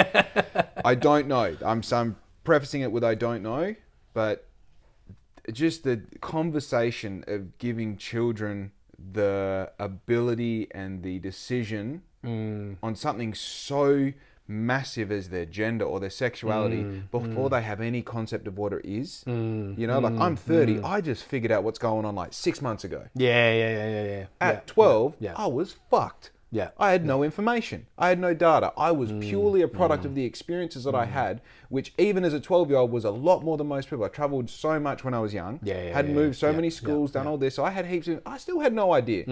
I'd seen more culture and more like different environments and perspectives at that age. And I was still working with this. Yes. Yeah. And now at that age... Yeah. Your parents go to say something to you and you're like, I know what my rights are. Your rights as a 12-year-old is to endure whatever fucking happens. It's not to push your parents into a box of not being able to do anything or not having to listen to them or because you've got all the answers on you. Dude, what's going on? And I know my example of like punching the fuck out of someone is pretty bizarre, but it's pretty bizarre that we just give them everything and anything because what we're scared that they're going to be offended. I don't know. I don't know anymore. Yeah. Well, that's the distortion that begins to come in. Is that if the pursuit is emotion, and so to elevate emotion over the well-being of an individual, is that if we sort of lump that together, as in if I can make this person feel good, then they're doing good. Right. But we know emotions come and go. We know that, even in the period of a 24-hour day, we can be riding high, down in the valley, back up again, back down again, back up again. Emotions can take us all over the place. So emotions shouldn't be the metric of measurement because that's going to send us all over the joint. We've got to actually come back, to actually, sort of a position to go, what is for the good of this person? Yeah. Now, as a child... I say to my boys in a book I'm reading at the moment, it's talking about the little adult syndrome. It's actually talking to my boys as if they are adults, right? And the danger of that, because as a parent, you approach it like that, you have this warped view that your kid's going to come back and go, nice point, nice point. I see the rationale. Very logical, well explained. I'm going to do it. You want me to go to bed because sleep's good for me and it's going to benefit me in the morning? 100%. Thanks, Dad. Got it. Yeah. No, they're not. They're going to be... they're pushing back. I don't want to go to bed right now. They respond as a child. They respond as a child. Yeah. So I'm going to meet them in that place as a 7-year-old. Yeah. I need to meet you as a 7-year-old. And there's things you won't grasp right now, but it is actually not my job for you to grasp them right now. It's for you to actually obey them. Yeah. And obviously that approach can be manipulated and distorted for the exploitation of an individual. So I'm not talking about that. I'm talking about doing it in a healthy way as a child, as a father, to recognise like, right now, mate, you need to listen to me. Yeah. So when I say stop at the edge of a road, you don't need to grasp exactly why I'm saying stop and what the consequences are and ramifications. You don't need to grasp that. What you need to grasp is that you need to stop. Yeah. That's all you need to grasp in this moment. Yep. Now, as you grow and mature, and you'll be able to carry and hold the weight of certain conversations and the weight of the implications and the consequence of certain things. But right now, I want to take you on a journey that it's relevant to where you are in life. Right. Because when you grow up, you might make choices that have larger consequences. Yeah. So I want to give you little taste testers right now. So you start, I think one thing, I put this status up the other day on Facebook saying I'm 2 years into a 100-year plan. Yeah. And man, I've been thinking this for a while, that I'm on a 100-year plan now. Because again, when you're on a 100-year plan and you're year 2, you're not even an apprentice yet. Yeah. You're literally on the orientation day figuring out if you like it or not. Totally. Totally. And I think the thing about being in a 100-year plan, when I look at people, I look at it as if I'm going to be having this conversation for 100 years. And instead of having the instant gratification of whether it's a win trying to tell a child what to do, or whether it's trying to prove to this person in this conversation that I'm this guy, that, black ink stormer, rah, rah. It's like it gives you permission to just A, chill. Yeah. It's all good. Take a it's all breath. good. We have time. And B, have a conversation that you are going to pick up where you left off now. And you're going to have so many conversations that you're about to look back at this first one and start to give it more value and depth and meaning and understanding. Yeah. And I feel like having children, which, one thing that I seem to identify, whether I'm right or wrong, is a lot of people my age that are having kids, they're not having conversations with their kids that's going to last forever. Right. They're having sentences backwards and forwards. And whether it's because they don't know, but they're actually addicted to their phones and they're just trying to shut their kid up so they can get another dopamine hit, whether it's they're so overwhelmed, whether it's they have a job or a requirement or something that, is drawing the energy out of them so they don't have the energy for that, whatever it might be. But I mean, this is why I'm trying to build a life of abundance and freedom so I can have that time and energy for my kid to have a conversation that lasts their entire life or, past my life. But yeah, it seems to be that like the approach you're now having is this, right now, this is what's important. Indicative of later on, there is going to be other things that are important, or they're going to add the depth into what's going on right now. It's that idea that this conversation will last for as long as you're going to let me talk to you.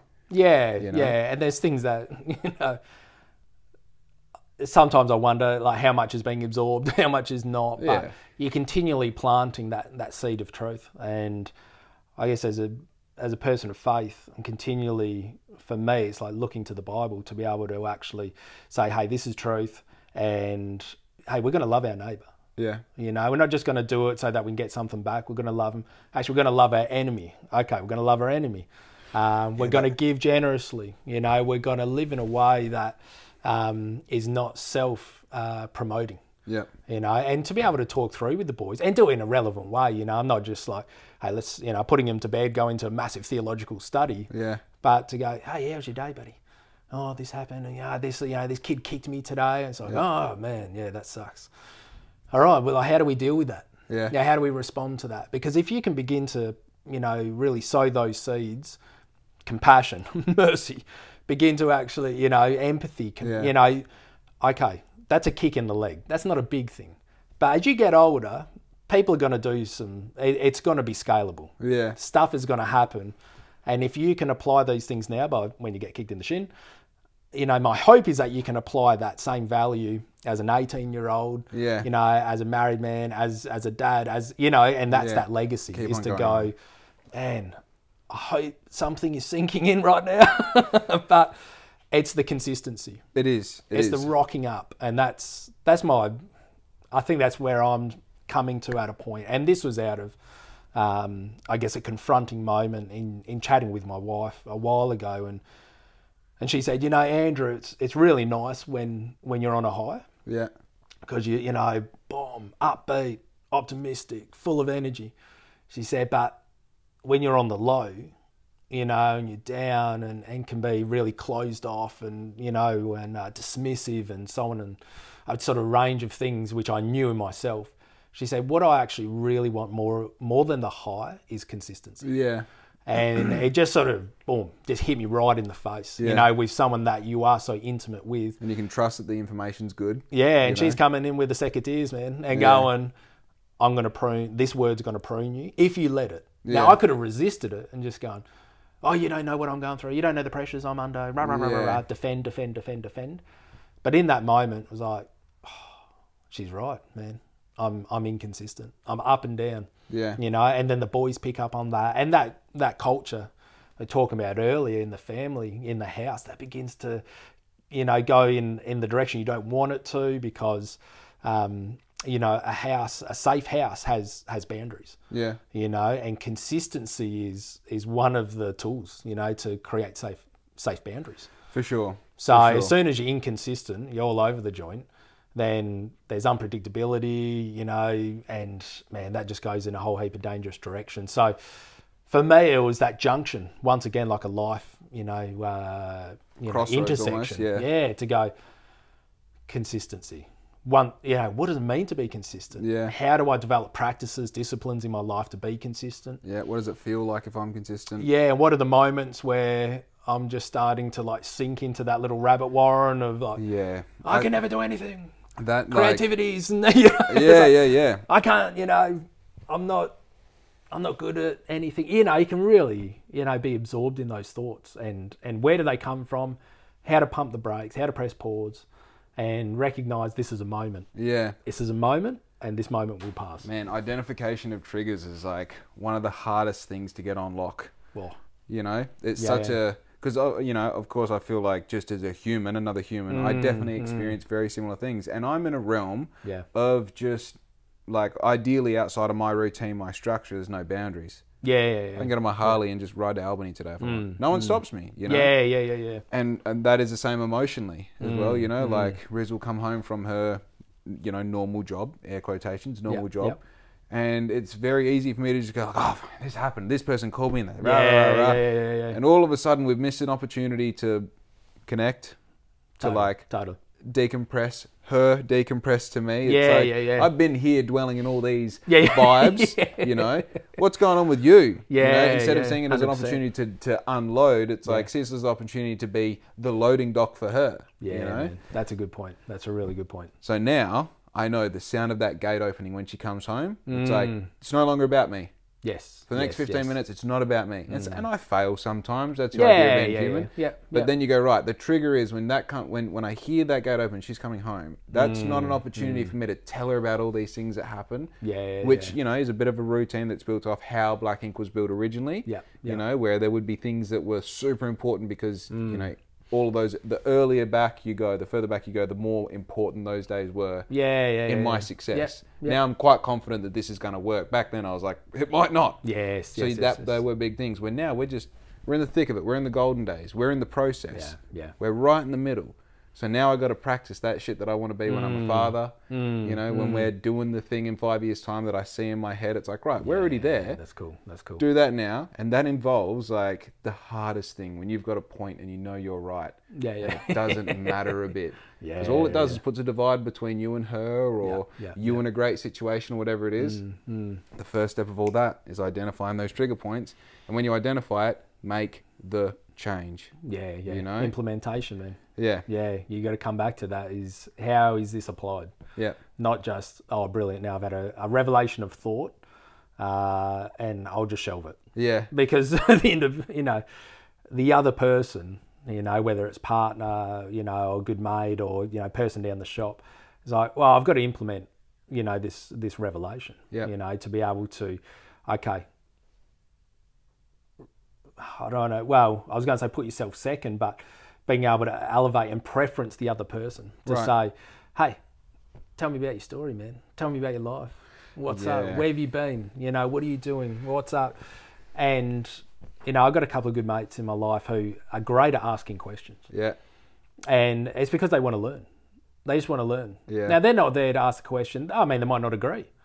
But it's not about agreement. And I guess it goes back to this conversation I was having with someone yesterday, is that disagreement is not, like we've constructed and housed disagreement and hate nearly under the same roof.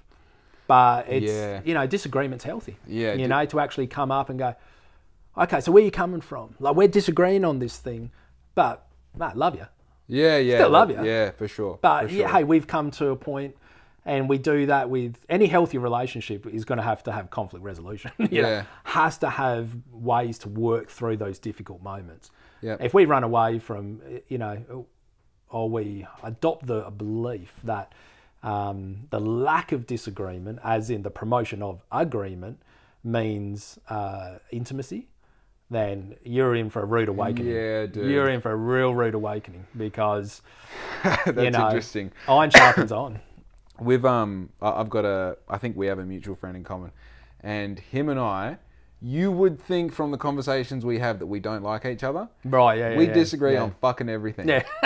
And, you know, I've been friends with him for probably 10 years now. And, like, I take an average of all the conversations we've had, and they're essentially polite arguments. Yeah. And now I look forward to conversing with him because that's exactly what it is. Yeah, right. You know? Yeah. And I realised, it took a while for me to grow up and realise he's not starts with C, and it means you just go the other way for the sake of it. People are watching this going, it's fucking this. Yeah. Contrarian. Right. I thought he's just a contrarian. Right. You know, and one of those, you know, one-upsman sort of thing. Yeah. But then as you have these conversations, you're like, I'm going into it open. I'm going to accept that I'm going to play devil's advocate to my own opinion to try and support him. And then you find half the time, like, this motherfucker's actually just smarter than me. Yeah. You know? And whether or not he's made a valid point in overall, he has made a valid point against mine. Yeah. And I'm here to debate.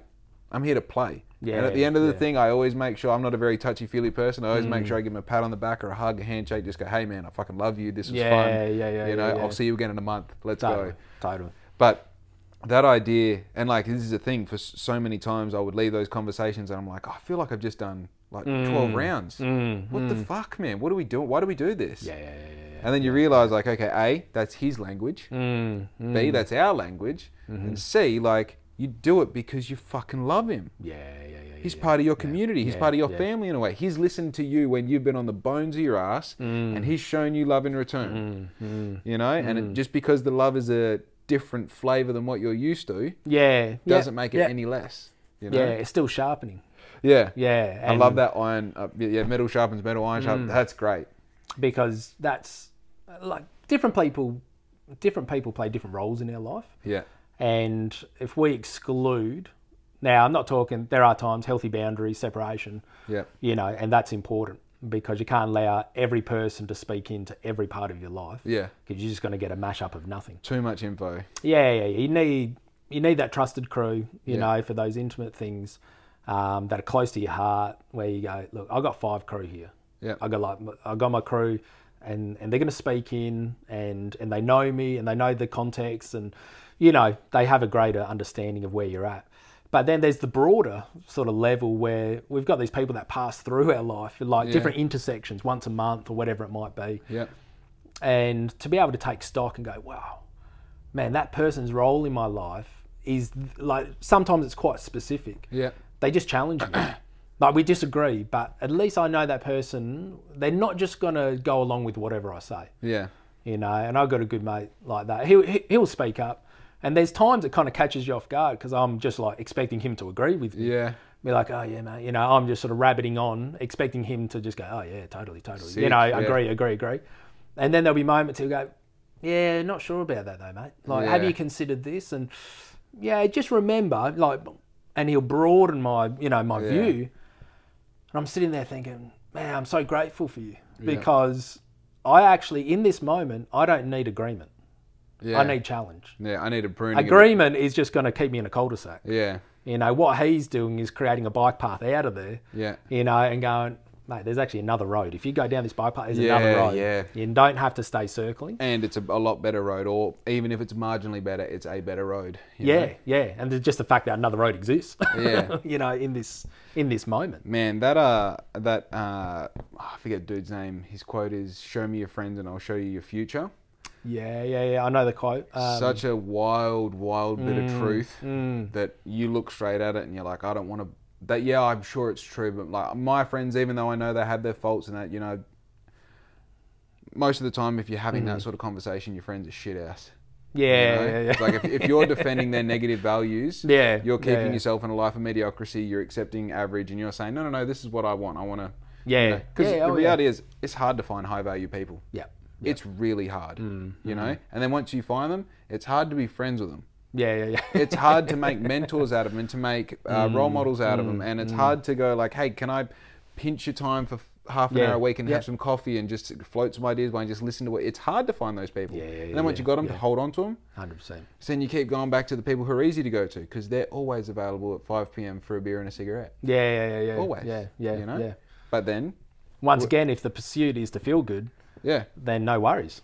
Keep doing it. There it is. It's not someone, you know, obviously at an age and a time in life where we can exercise autonomy, you know. Yeah. And so if you want to keep doing the 5 o'clock thing, then no one's going to officially stop you. Yeah. There has to be the discipline. And like we were saying earlier, that discipline has to be practiced. Yeah. To recognise, hey, I've got mates and I've got sort of crew in my life who I would say boundaries, you know, where there's distance or separation. Yeah. But if I saw them, man, I'd still love to catch up. Yeah. I'm just saying I'm not allowing you or inviting you into that sort of inner space, Yeah. but I still love you.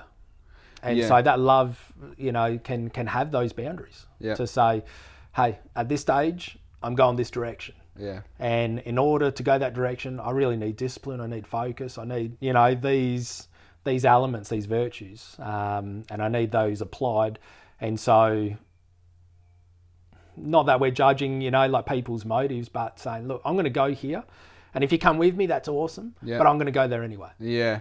And to have that resolve, I remember going into Bunbury Council, you know, when we first had the idea about doing this, you know, mural festival in town, and from the get-go, I wanted to engage with the council, Yeah. but I also didn't want to be dependent on them in order to do it. So we went to that first council meeting and people raising, oh, what if, and, you know, genuine questions, concerns about doing this project. And I just said, look, they're all valid, but I just want to say that we're going to give this a crack anyway. Yeah. And if you support us, that'd be amazing. But if you don't, that's okay. I'm not bitter about that. Yeah. We're still going to give it a crack. Yeah. And it gives people the freedom to step back and observe. Yeah. And that's okay as well. We need to give room for people to actually sit back and observe what is the fruit. Yeah. What is the fruit of it? And sometimes it takes years. You know, I remember having a bloke years later, you know, come back specifically about this, you know, doing the mural festival. And he said, you know what? You've won me over. Sweet. And it was like such a hard nut to crack. Yeah. And I wasn't pursuing him to try to crack him. Yeah. I was like, let's just let him see the fruit of it and just let that be the gravy. Let the evidence of this idea Yeah. be the thing that overcomes his maybe idea of what it was. the skepticism, the negativity, all the rest. But I wasn't bitter towards him. I was like, this guy's just on a process and a journey Yeah. to really see the fruit of this. And also has his whole set of experiences that leads him to make the decision he's making. Oh, yeah. So he has all his evidence to go like, I'm pretty sure murals aren't going to work. Totally. And you're like, oh, cool. I've got the experience of seeing this somewhere else, seeing that it works, seeing the community that it creates. And that's the experience that I've got that I'm bringing to the table. Yeah. Now watch me execute, create an experience for you to then allow your mind to be changed. Yeah. And if it goes pear-shaped, it's like, well, you'll remain where you are. Yeah. And I'll walk away with knowledge, experience, you know, and hopefully as much as I can take from it. But to give people room to actually journey through those, you know, sort of thought processes. Yeah. Because if we think, unless someone agrees me right at the start and supports me and advocates for me and like, then they're against me. Yeah. But that's not true. It's just not true because the person is, like you said, they're coming with their experiences and you know, their own sort of set of evidence and so on and so forth. And we're coming with ours, and it's easy to think, well, ours is better because that's why you're there. Yeah, because obviously mine's better, and this person's, you know, wayward thinking. But actually, it's actually a real top bloke. Yeah. And this person he was like top bloke. He just needed to see the evidence over time, see the fruit of it, chat to people, see the connections being made, see community strengthened, and all the rest of it. And I was actually grateful for his hesitation. Yeah, because you would have got something out of it as well. It refined me. Yeah. It refined me. It actually sort of drove me to want to not prove to him, but just allow it to speak for itself. Yeah. And so when he came back, it wasn't like, I told you so. It was just like, oh, that's cool, mate. And it was a really brief conversation. He was just like, he won me over. And I was like, yeah, beauty.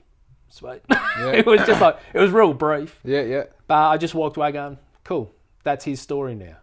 That has taken like 4 years. Also, like, if you think of both perspectives there, like, it's really nice for you because you're like, you know, little smirk. You're like, yeah, I know. Yeah. But for him, like, to be the guy who says no at the start takes confidence, and to be the guy who says like, this is actually pretty fucking cool, that takes more confidence again. Yes. You know, so to get to that point of that conversation, it's like, man, I understand how it's really attractive and like almost obvious to go like, I fucking told you so. But man, it's almost a little bit nicer to be like, thank you. Yeah. Oh, yeah. You know? Yeah. That's cool. That's cool. And if you don't have that pressure, and disagreement can bring pressure, and obviously we're talking, quite broadly, and it will be applied specific in, in different circumstances, but to recognise that, people's hesitation or sometimes disagreement or their concerns are really valid things. Yeah. They're really valid. Yeah. And to take them on board and to recognise that, it might take time. Or I may do this and still disagree. Yeah. And that's okay as well. Yeah. And so we've got that sort of, the myriad of possibilities. But once again, it's coming back to having a conviction of why you're doing what you do. Yeah. Not doing it, for the acceptance of other people, but also not resisting sound judgment or sound advice because we think we've got it all together. Yeah. So it's always it's multiple things, sort of cooking at the same time. Oh man. But like my dad said when we were talking a few weeks back, he's like, just let me know when you got it figured out, mate. That'd be awesome. I said, yeah. I said, I know it's a journey and that's why you need that iron sharpening iron and touching base with crew and saying, man, this is happening and what do you reckon? And allow that, allow some of that tension to be outworked in a healthy way so that then you can do it with someone that you trust. Then you'll be ready for the people that you don't know. You know what I mean? Who sit outside of that trusted sort of inner space. Yeah, that guild almost. Yeah. I think the working, like, and I explained it with the different things that I've done in the past week, that like getting comfortable in your circle is one thing, getting comfortable in a circle of like just uncomfortability, not knowing what characters I'm going to go up against or what characters I'm going to be working with or what sort of people I'm going to have to, I don't want to say explain myself to, but like I'm running for council this year, so I'm really like in a position where I want to present myself in the best possible perspective from day one. You know? And it's like when you're meeting these people who are not making the decisions as to where that's going to happen, but they're making the decision as to how hard it's going to be for you. It's like, I don't fucking know what to say. I don't. I'm going to say something. I'm going to throw a whole lot of shit at the wall. I'm going to see what sticks. I'm going to collect data. I'm going to do everything I possibly can. But that realm of like, okay, now I've got to go into the world, the real world. And I've got to listen to real opinions. And I've got to listen to people really just say, no, you're not doing that. Or yes, that's a good idea. And respond to it. Which in one way, like, you know, it's as scary as someone saying you're not suited for council is someone saying you'd be really good on council. Because then it's like, what do you see in me? Because all I see in me is like, I'm a tattooed guy who rides Harleys, you know? But obviously you see some potential there. So that expectation is now something with a bar that's some height. That now I want to jump through that hoop to keep you impressed. I kind of wish you said I couldn't do it because now you got me a little bit egotistical. Like, watch me now, you know? So it's that whole concept of like, you know, and even with your boys going through the process of like, I am preparing you young little warriors to one day be out there in that real world. You know? Whew. Preparation is key, and it goes back to that seasonal element, is to say, what is the season right now in preparation for that ambition or goal or, you know, whatever it might be, you know, running for council or, you know, setting business goals, you know, family culture, different things, to recognise, is this a preparation of the soil season? Is it a planting season? Is it fertilising? Is it pruning? Is it, for me, you know, nature's always, you know, it gives us insight into actual processes. And as soon as we try to quicken these things, we can be deceived to believe that a quickened outcome is a good outcome. But we quicken processes and then we don't learn. And when we don't learn in the process, it's harder when we're trying to learn while actually doing it. And so that preparation's a real key. And that's something that I'm learning sort of right now, even this last month of business, which has just been go, go, go, go, go. So was I prepared for that? Just like mentally and emotionally, like strategically, my calendar. I don't know if I was that prepared. I just kind of took everything on, and then it was just kind of weighted on me. And now trying to sort of wade through getting it done, having to go back to clients and ask for extensions, and and you just got to be honest and own it and say, look, I dropped the ball there. I should have had this done last week. Okay, what can I learn from this? But the preparations are real key, and I think, like I read the other day from a good mate, she said, by saying yes to something, you're also saying no to something. Yeah. And by saying no to something, you're making room for something you want to say yes to. Yeah. And so in those early days of business where it's all yes, yes, yes, and, just because you're trying to establish and you're trying to get momentum, you're trying to, get a bit of coin in the bank. Yeah. But maturity is then the recognition that the no is really valuable. The no's valuable, the raising your rate is valuable, getting a good explanation of what exactly they want from you. Yeah. Like all of those things, like knowing when to make those decisions and when to ask those questions. Dude, it's actually like, that's probably the part of the process that I fuck with the most. Yeah, right. That's a part that I really like. And this keeps going back to, like, as soon as I realize I'm practicing, it's like, sweet, I'm the guy who has none of the answers. Yeah. Like I can tell you a lot about vinyl cutting and printing. I can tell you a lot about making shirts. I can tell you a lot about marketing, social media, Instagram, reels, videos, podcasts. But I also know that in the grand scheme of things, I know next to fuck all about all of that anyway. Yeah. I was a professional speed skater for years. I can still tell you just the top layer of that, and that gives you complete freedom to go like, sweet, like I'm just going to raise my prices and see what happens. I can actually make that amount of money, and all the people who weren't going to pay it, they were never going to pay it anyway, and the people who do want to pay it, they want to pay that because they're getting a good, cool. Totally. Right, raise them a bit more. Okay, all my customers dropped off. Okay, cool, now's not the time. There will be a time, but that's not it. You know? Man, I love it. I really do love that. It's fun. Yeah, timing's key because you can do the right thing at the wrong time, and it can still be wrong. Because, I'll give an example is, doing jobs around the house, even though I know they're jobs that need to be done, trying to do those jobs when we need to go out the door and get somewhere, not the right time. It's the right action, as in getting the jobs done, the motive's there, but the timing's way off. When we're trying to get in the car, go somewhere, and there I am, like cleaning a gutter or something. It's like, good thing, wrong time.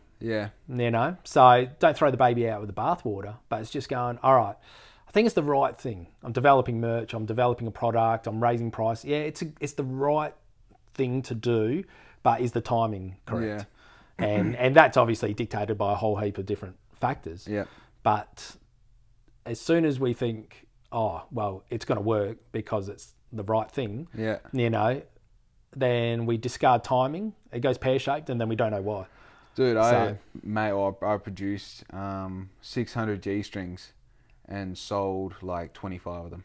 And then you realise like, oh, this is a really great thing. And it had all the hype and all the steez, and the product is right, and the marketing was right, everything was good, invested all the money in the right places.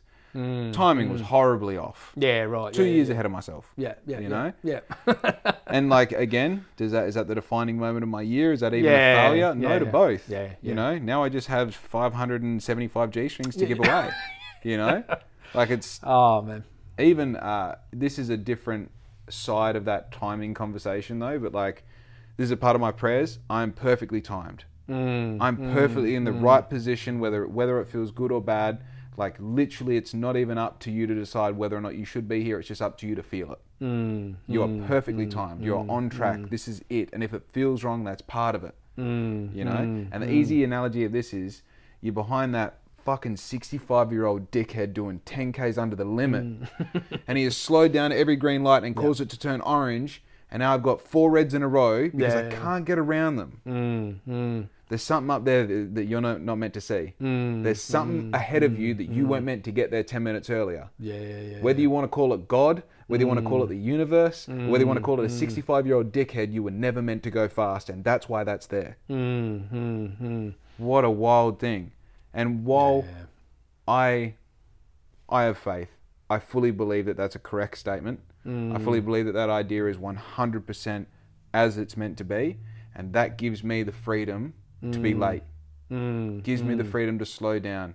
It gives me the freedom to not be upset about things that are menial. That's the shit. Yeah. I have freedom. Yeah. You know? Why are you angry right now? Because the dog chewed up something? Fuck the something. Yeah. Who cares? Yeah, The dog's happy. You know, go get a new something. It's all good. Taken in context is essential. And I agree, and I'll probably challenge the thought as well to go, in situations where we're not always bound to its outcome, in a fatalistic way, but that we can challenge it as well. Yeah. So there may be, a particular circumstance where rather than just sort of riding the wave of the direction it's going, obviously there's the ability, the autonomy, and I would say through prayer, but also, fueled through prayer, but to be able to implement a value to say, you know what, this is going a direction that's not good. Yeah, for sure. Hang on a minute. I don't just have to sort of be the victim of the momentum of this. Yeah. I can actually challenge it as well. 100%. And sort of go, hang on a minute, maybe it's relational, maybe it's like a financial decision, maybe it's... We're tying two ideas together here because now we're talking about those indicational triggers. Yeah. So then you go, cool, part of my story isn't losing my shit at my missus because she stacked the dishes wrong. Yes. That's not part of that. That didn't have to happen. Yeah. You know? Just to clarify, don't do that. Yeah. But please don't. But that's the idea. You know what I mean? It's like, you can go, I was meant to get upset, which led me to spending time by myself, and then I came up with this great idea and become a millionaire. No, dude. You still got to be a good person. Yeah. And also in that moment when you're stuck behind that 65-year-old, you have to understand one day that's you. Yeah. That's you. That's me in 35 years. Totally, man. Holding up some young buck who's trying to do his thing. It's appreciation for the whole circle. Dude, have you had this thing where like you start seeing people in the opposite perspective of what you saw when you were young? In what sense? Like in the sort of self-projection? In that sort of like, I could be there or... No, like a physical... I remember cutting off this particular dude. Oh, right. On my motorbike. On my and then first seeing Harley, him later? And I've seen a young bloke on a bike look at me the same way I looked at that dude. And I'm like, damn, this pattern repeats itself. Yeah. Oh, well, having kids is pretty good for that. Of course. You see things. Oh, you say things. I guess I'm saying things that I heard my dad say. Yeah. Like classic sort of parental cliches, but then also certain responses from my boys. And I don't say that negatively. I say the way that they see things or approach it, or, their sort of, problem solving, creative skills. It's like, oh, that's cool. Like I remember trying to navigate that thought, or trying to sort of figure out how that worked. And the cool thing I know for my boys is that they'll do it in a different way, and it will challenge and inspire me. Yeah, and be like, that's cool, man. And that's that childlike approach. You know what I mean? There's a simplicity there that we often lose because we wrap things in a lot of sort of complexity. Yeah, through human experience, observation. Yeah. And also feeling that things need to be complex because they are most of the time. Yeah. And kids sort of pierce through that. Yeah. They go, oh, why don't we just do this? Yeah. It's like, that's amazing. Yeah, that's a good idea. Yeah. I like your logic. Yeah. Like, I'm loving that. It's coming in reverse now to go, okay, I need to simplify. I've actually got to strip some things back here. Yeah. And so that's, sort of wrapping these, like you said, this sort of mash of ideas is going back to productivity and value. And, I can think, hey, if I'm busy and I'm working and I'm earning money and I'm providing for my family, then my kids should be grateful. Yeah. Right. But then I sit with my kids and what do they want? They just want your time, energy. They want time. Be there. Yeah. Yeah. So while I can articulate and sort of justify all the reasons why I've been busy and, oh, mate, it's for your good. Yeah. Because the money's coming in, money comes in, we get to pay the bills, so on and so forth. Sit down with them, time. Dude, this is the thing. Like, my dog doesn't understand how much money I have. Yeah. She understands when I'm home. Yeah. Like she gets it when I'm home. Yeah. But when I'm like, oh, I got you this new toy. It's expensive because it's a Monsters Inc. one instead of the shitty one you get from Kmart. Yeah. She's like, it all looks like shit when I rip it up afterwards. Totally. I don't really care, you know? Yeah. So it's like, it's funny. I feel like this is the traineeship of having a kid. It's the metric of value, and I was talking to someone the other day and they're going through a difficult time. And I say, sometimes we've got to roll that It's the old drafting ruler, the triangular three-sided, where we're using the wrong metric, to actually understand the value of this season. Right. Sometimes you've got to sort of flip it on its side. We're at 1 to 50 and we've got to get to 1 to 500. That's great. I like that. And just going, how am I measuring value in this season? Yep. And sometimes our system of measuring is way off. Yeah. So I may walk away going, my measuring system of value for this season is all financial. And so if I have a low, financial return in a month, this month's been a write-off. Yeah. Maybe I need to flip that ruler. Okay, I need to use a relational measurement. Yeah. Man, this month has been so rich. I've met this crew. I've been able to check in with them. I've had a mate, call up, check in on me. Yeah. Been able to have some great conversations, different communities, whether it's, sort of within the arts, church community, blood family. Wow, man, this month has been so rich. Yeah. So sometimes just the spinning of the ruler and going, okay, what metric am I using? What scale am I using to actually understand the value of this season? It's interesting. I've got, actually, Ryan Youngman first gave it to me. It's called the Productivity Pack, and it's part of some business course. Yeah. Basically, it's a day, 2 pages a day, and one is all just your notes, and the other side is like things you're trying to meet, meetings, targets, objectives. So I took the structure of it, and basically I call it Trade Secrets now. It's got like a big black ink logo on every page. Nice. And it's really just honed in on what I make important. So it's like, did I sleep well? Did I pray? Did I hydrate? Did I love? Did I give? Did I create? Did I exercise? All these things that I go through. Cool. And at the end of the week, it's got everything that I've achieved, everything that went wrong. How would I mentor someone out of these situations? What's one decision I could have made different? How do I rate myself on all these different things, spiritually, financially, And dude, do you know how much when you, what do they call it when you take something of yourself? When you take it's reflection basically. But when you're making notes, so that at the end of last year, I go through all of my trade secrets and I'm what a fucking year. Yeah. Dude, I did so much. Yes. And the problem is like, you're the same position, maybe more so. You get to the end of the week, you can't tell me the best 10 things that happened because you did so many things. Yeah. So many moments with your kids, so many things that you like broke through creatively, so many problems that you solved, so many critical thoughts that you had that now you get to that like, you're like, I'm living a good life, but sometimes it doesn't feel it. Now I get to go to my trade secrets and I go, I know I'm living a good life because I did that. I walked into court like a bad man and took the punishment. I went to the council meeting last night and just stood there like I'm the fucking man who's going to take the job. I've got these runs on the board and I've got a point of reflection so I can go back and say like, hey, I'm having a horrible day and I'm going to call it quits at 10:30 this morning. Before I do, I might sneak in some time to reflect about why it's bad. While I'm there, I might try and pull the gratitude or the positivity out of it. While I'm there, I might reflect on some good stuff that happened last year, last month, last week. Dude. Yeah, taking stock, man. I mean, we could never... I just don't think that lesson can be overstated because it gives us a moment. It gives us a pause. And we live in a fast-paced society. Yep. And that's probably... I mean, I'm shocking at social media. I don't really post much. I often forget. And my brother, who's... amazing creative. All over my younger brother, he's all over it, and it's, that's his craft and what he's really developed and refined and then challenging me. But I guess sometimes I'm resistant to that sort of whole world purely because of the pace of it and the demand of the speed of it. And to be able to actually take stock and to be able to see and meet someone on the street and for them to actually not know what I've been doing. We're often sort of like, I've seen you been busy. It's like, well, I don't want to like prove anything to anyone. I just want to actually be here in this moment, talking to you, and for us to converse and have questions of each other's lives, unknowingly as to sort of what we have been doing, and to learn in that moment.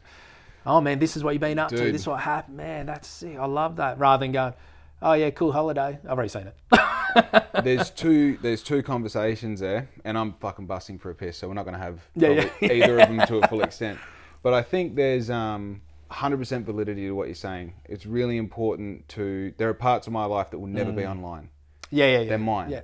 I don't care who you are, they're mine. And as much as you might like the brand Black Ink, you might like the podcast with Jake, you might feel like you're very invested in what I'm doing, I need to keep things for me. Because they're important to me. And if you look at my personal pages, because I've got 2 on the go, I'm building one for. I'll tell you after the podcast. Yeah. But like, they're bullshit. They're bullshit. Yeah. I'm playing around, you know what I mean? Yeah, The thing yeah, that I told you is like the thing that I want you to know. Mm, And the business, the character that is Black Ink, with each post, I'm building a different perspective and a different side and a bit of depth and a bit of width and a bit of character into it. But to like, you have to be really conscious as a like digital creative to understand that isn't you. And that even if people do see it as you, there isn't a responsibility to serve them. There is responsibility to serve the character that you're creating if you're taking it seriously and if you have a mission and a goal for it. But outside of that, dude, life is life. I still breathe. I still drink water. I still be there for my dog. I still reflect every day. I still make time for myself. I still have that 2 minutes of my bonsai every day. Because if my phone becomes before that, I've lost. I'm speaking to the devil. Oh man, there's a myriad of thoughts on that one, and I think I know people get lost sort of in that space and in that world and what is reality, and that's got a momentum to it, obviously, in the society that we live and technology being developed. And I'm not sure about a lot of it. I've definitely got my doubts about, I guess, how it's being implemented and the pace and, you know, sort of the loss of people's autonomy or privacy for that matter. But I think being able to share stories will never go out of fashion. No, it won't. You know, the fundamentals of it. I'd just like most of my stories to be shared in person. And to be able to have those conversations with people. And once again, to learn, to engage, to really, I guess, grow in the understanding of why has that person arrived where they have? What's brought them to this moment? And what can be, I guess, learnt from their story. And also how, if there's an opportunity to stand on my shoulders and have a greater, you know, sort of outlook and perspective and see beyond. Brilliant. Yeah, being able to offer that in that environment or that situation. Oh man, it's gold. It's gold. So, rightio, let's wrap it up there, shall we? Awesome, man. Sweet. We were meant to do an intro somewhere in the middle there, and I thought we've got so much heat. I don't want to interrupt. Just keep it rolling. So, ladies and gentlemen, this has been a Black Ink podcast. My name is Jake Kerr. This is Andrew Frazer. If they want to find more of you, where can they find you? Best bet, andrewfrazerdesigns.com or Instagram, which is also Andrew Frazer Designs. Let's go. I love it. Rightio. Sick. Everyone be good to your mum because we are fucking out. Yo!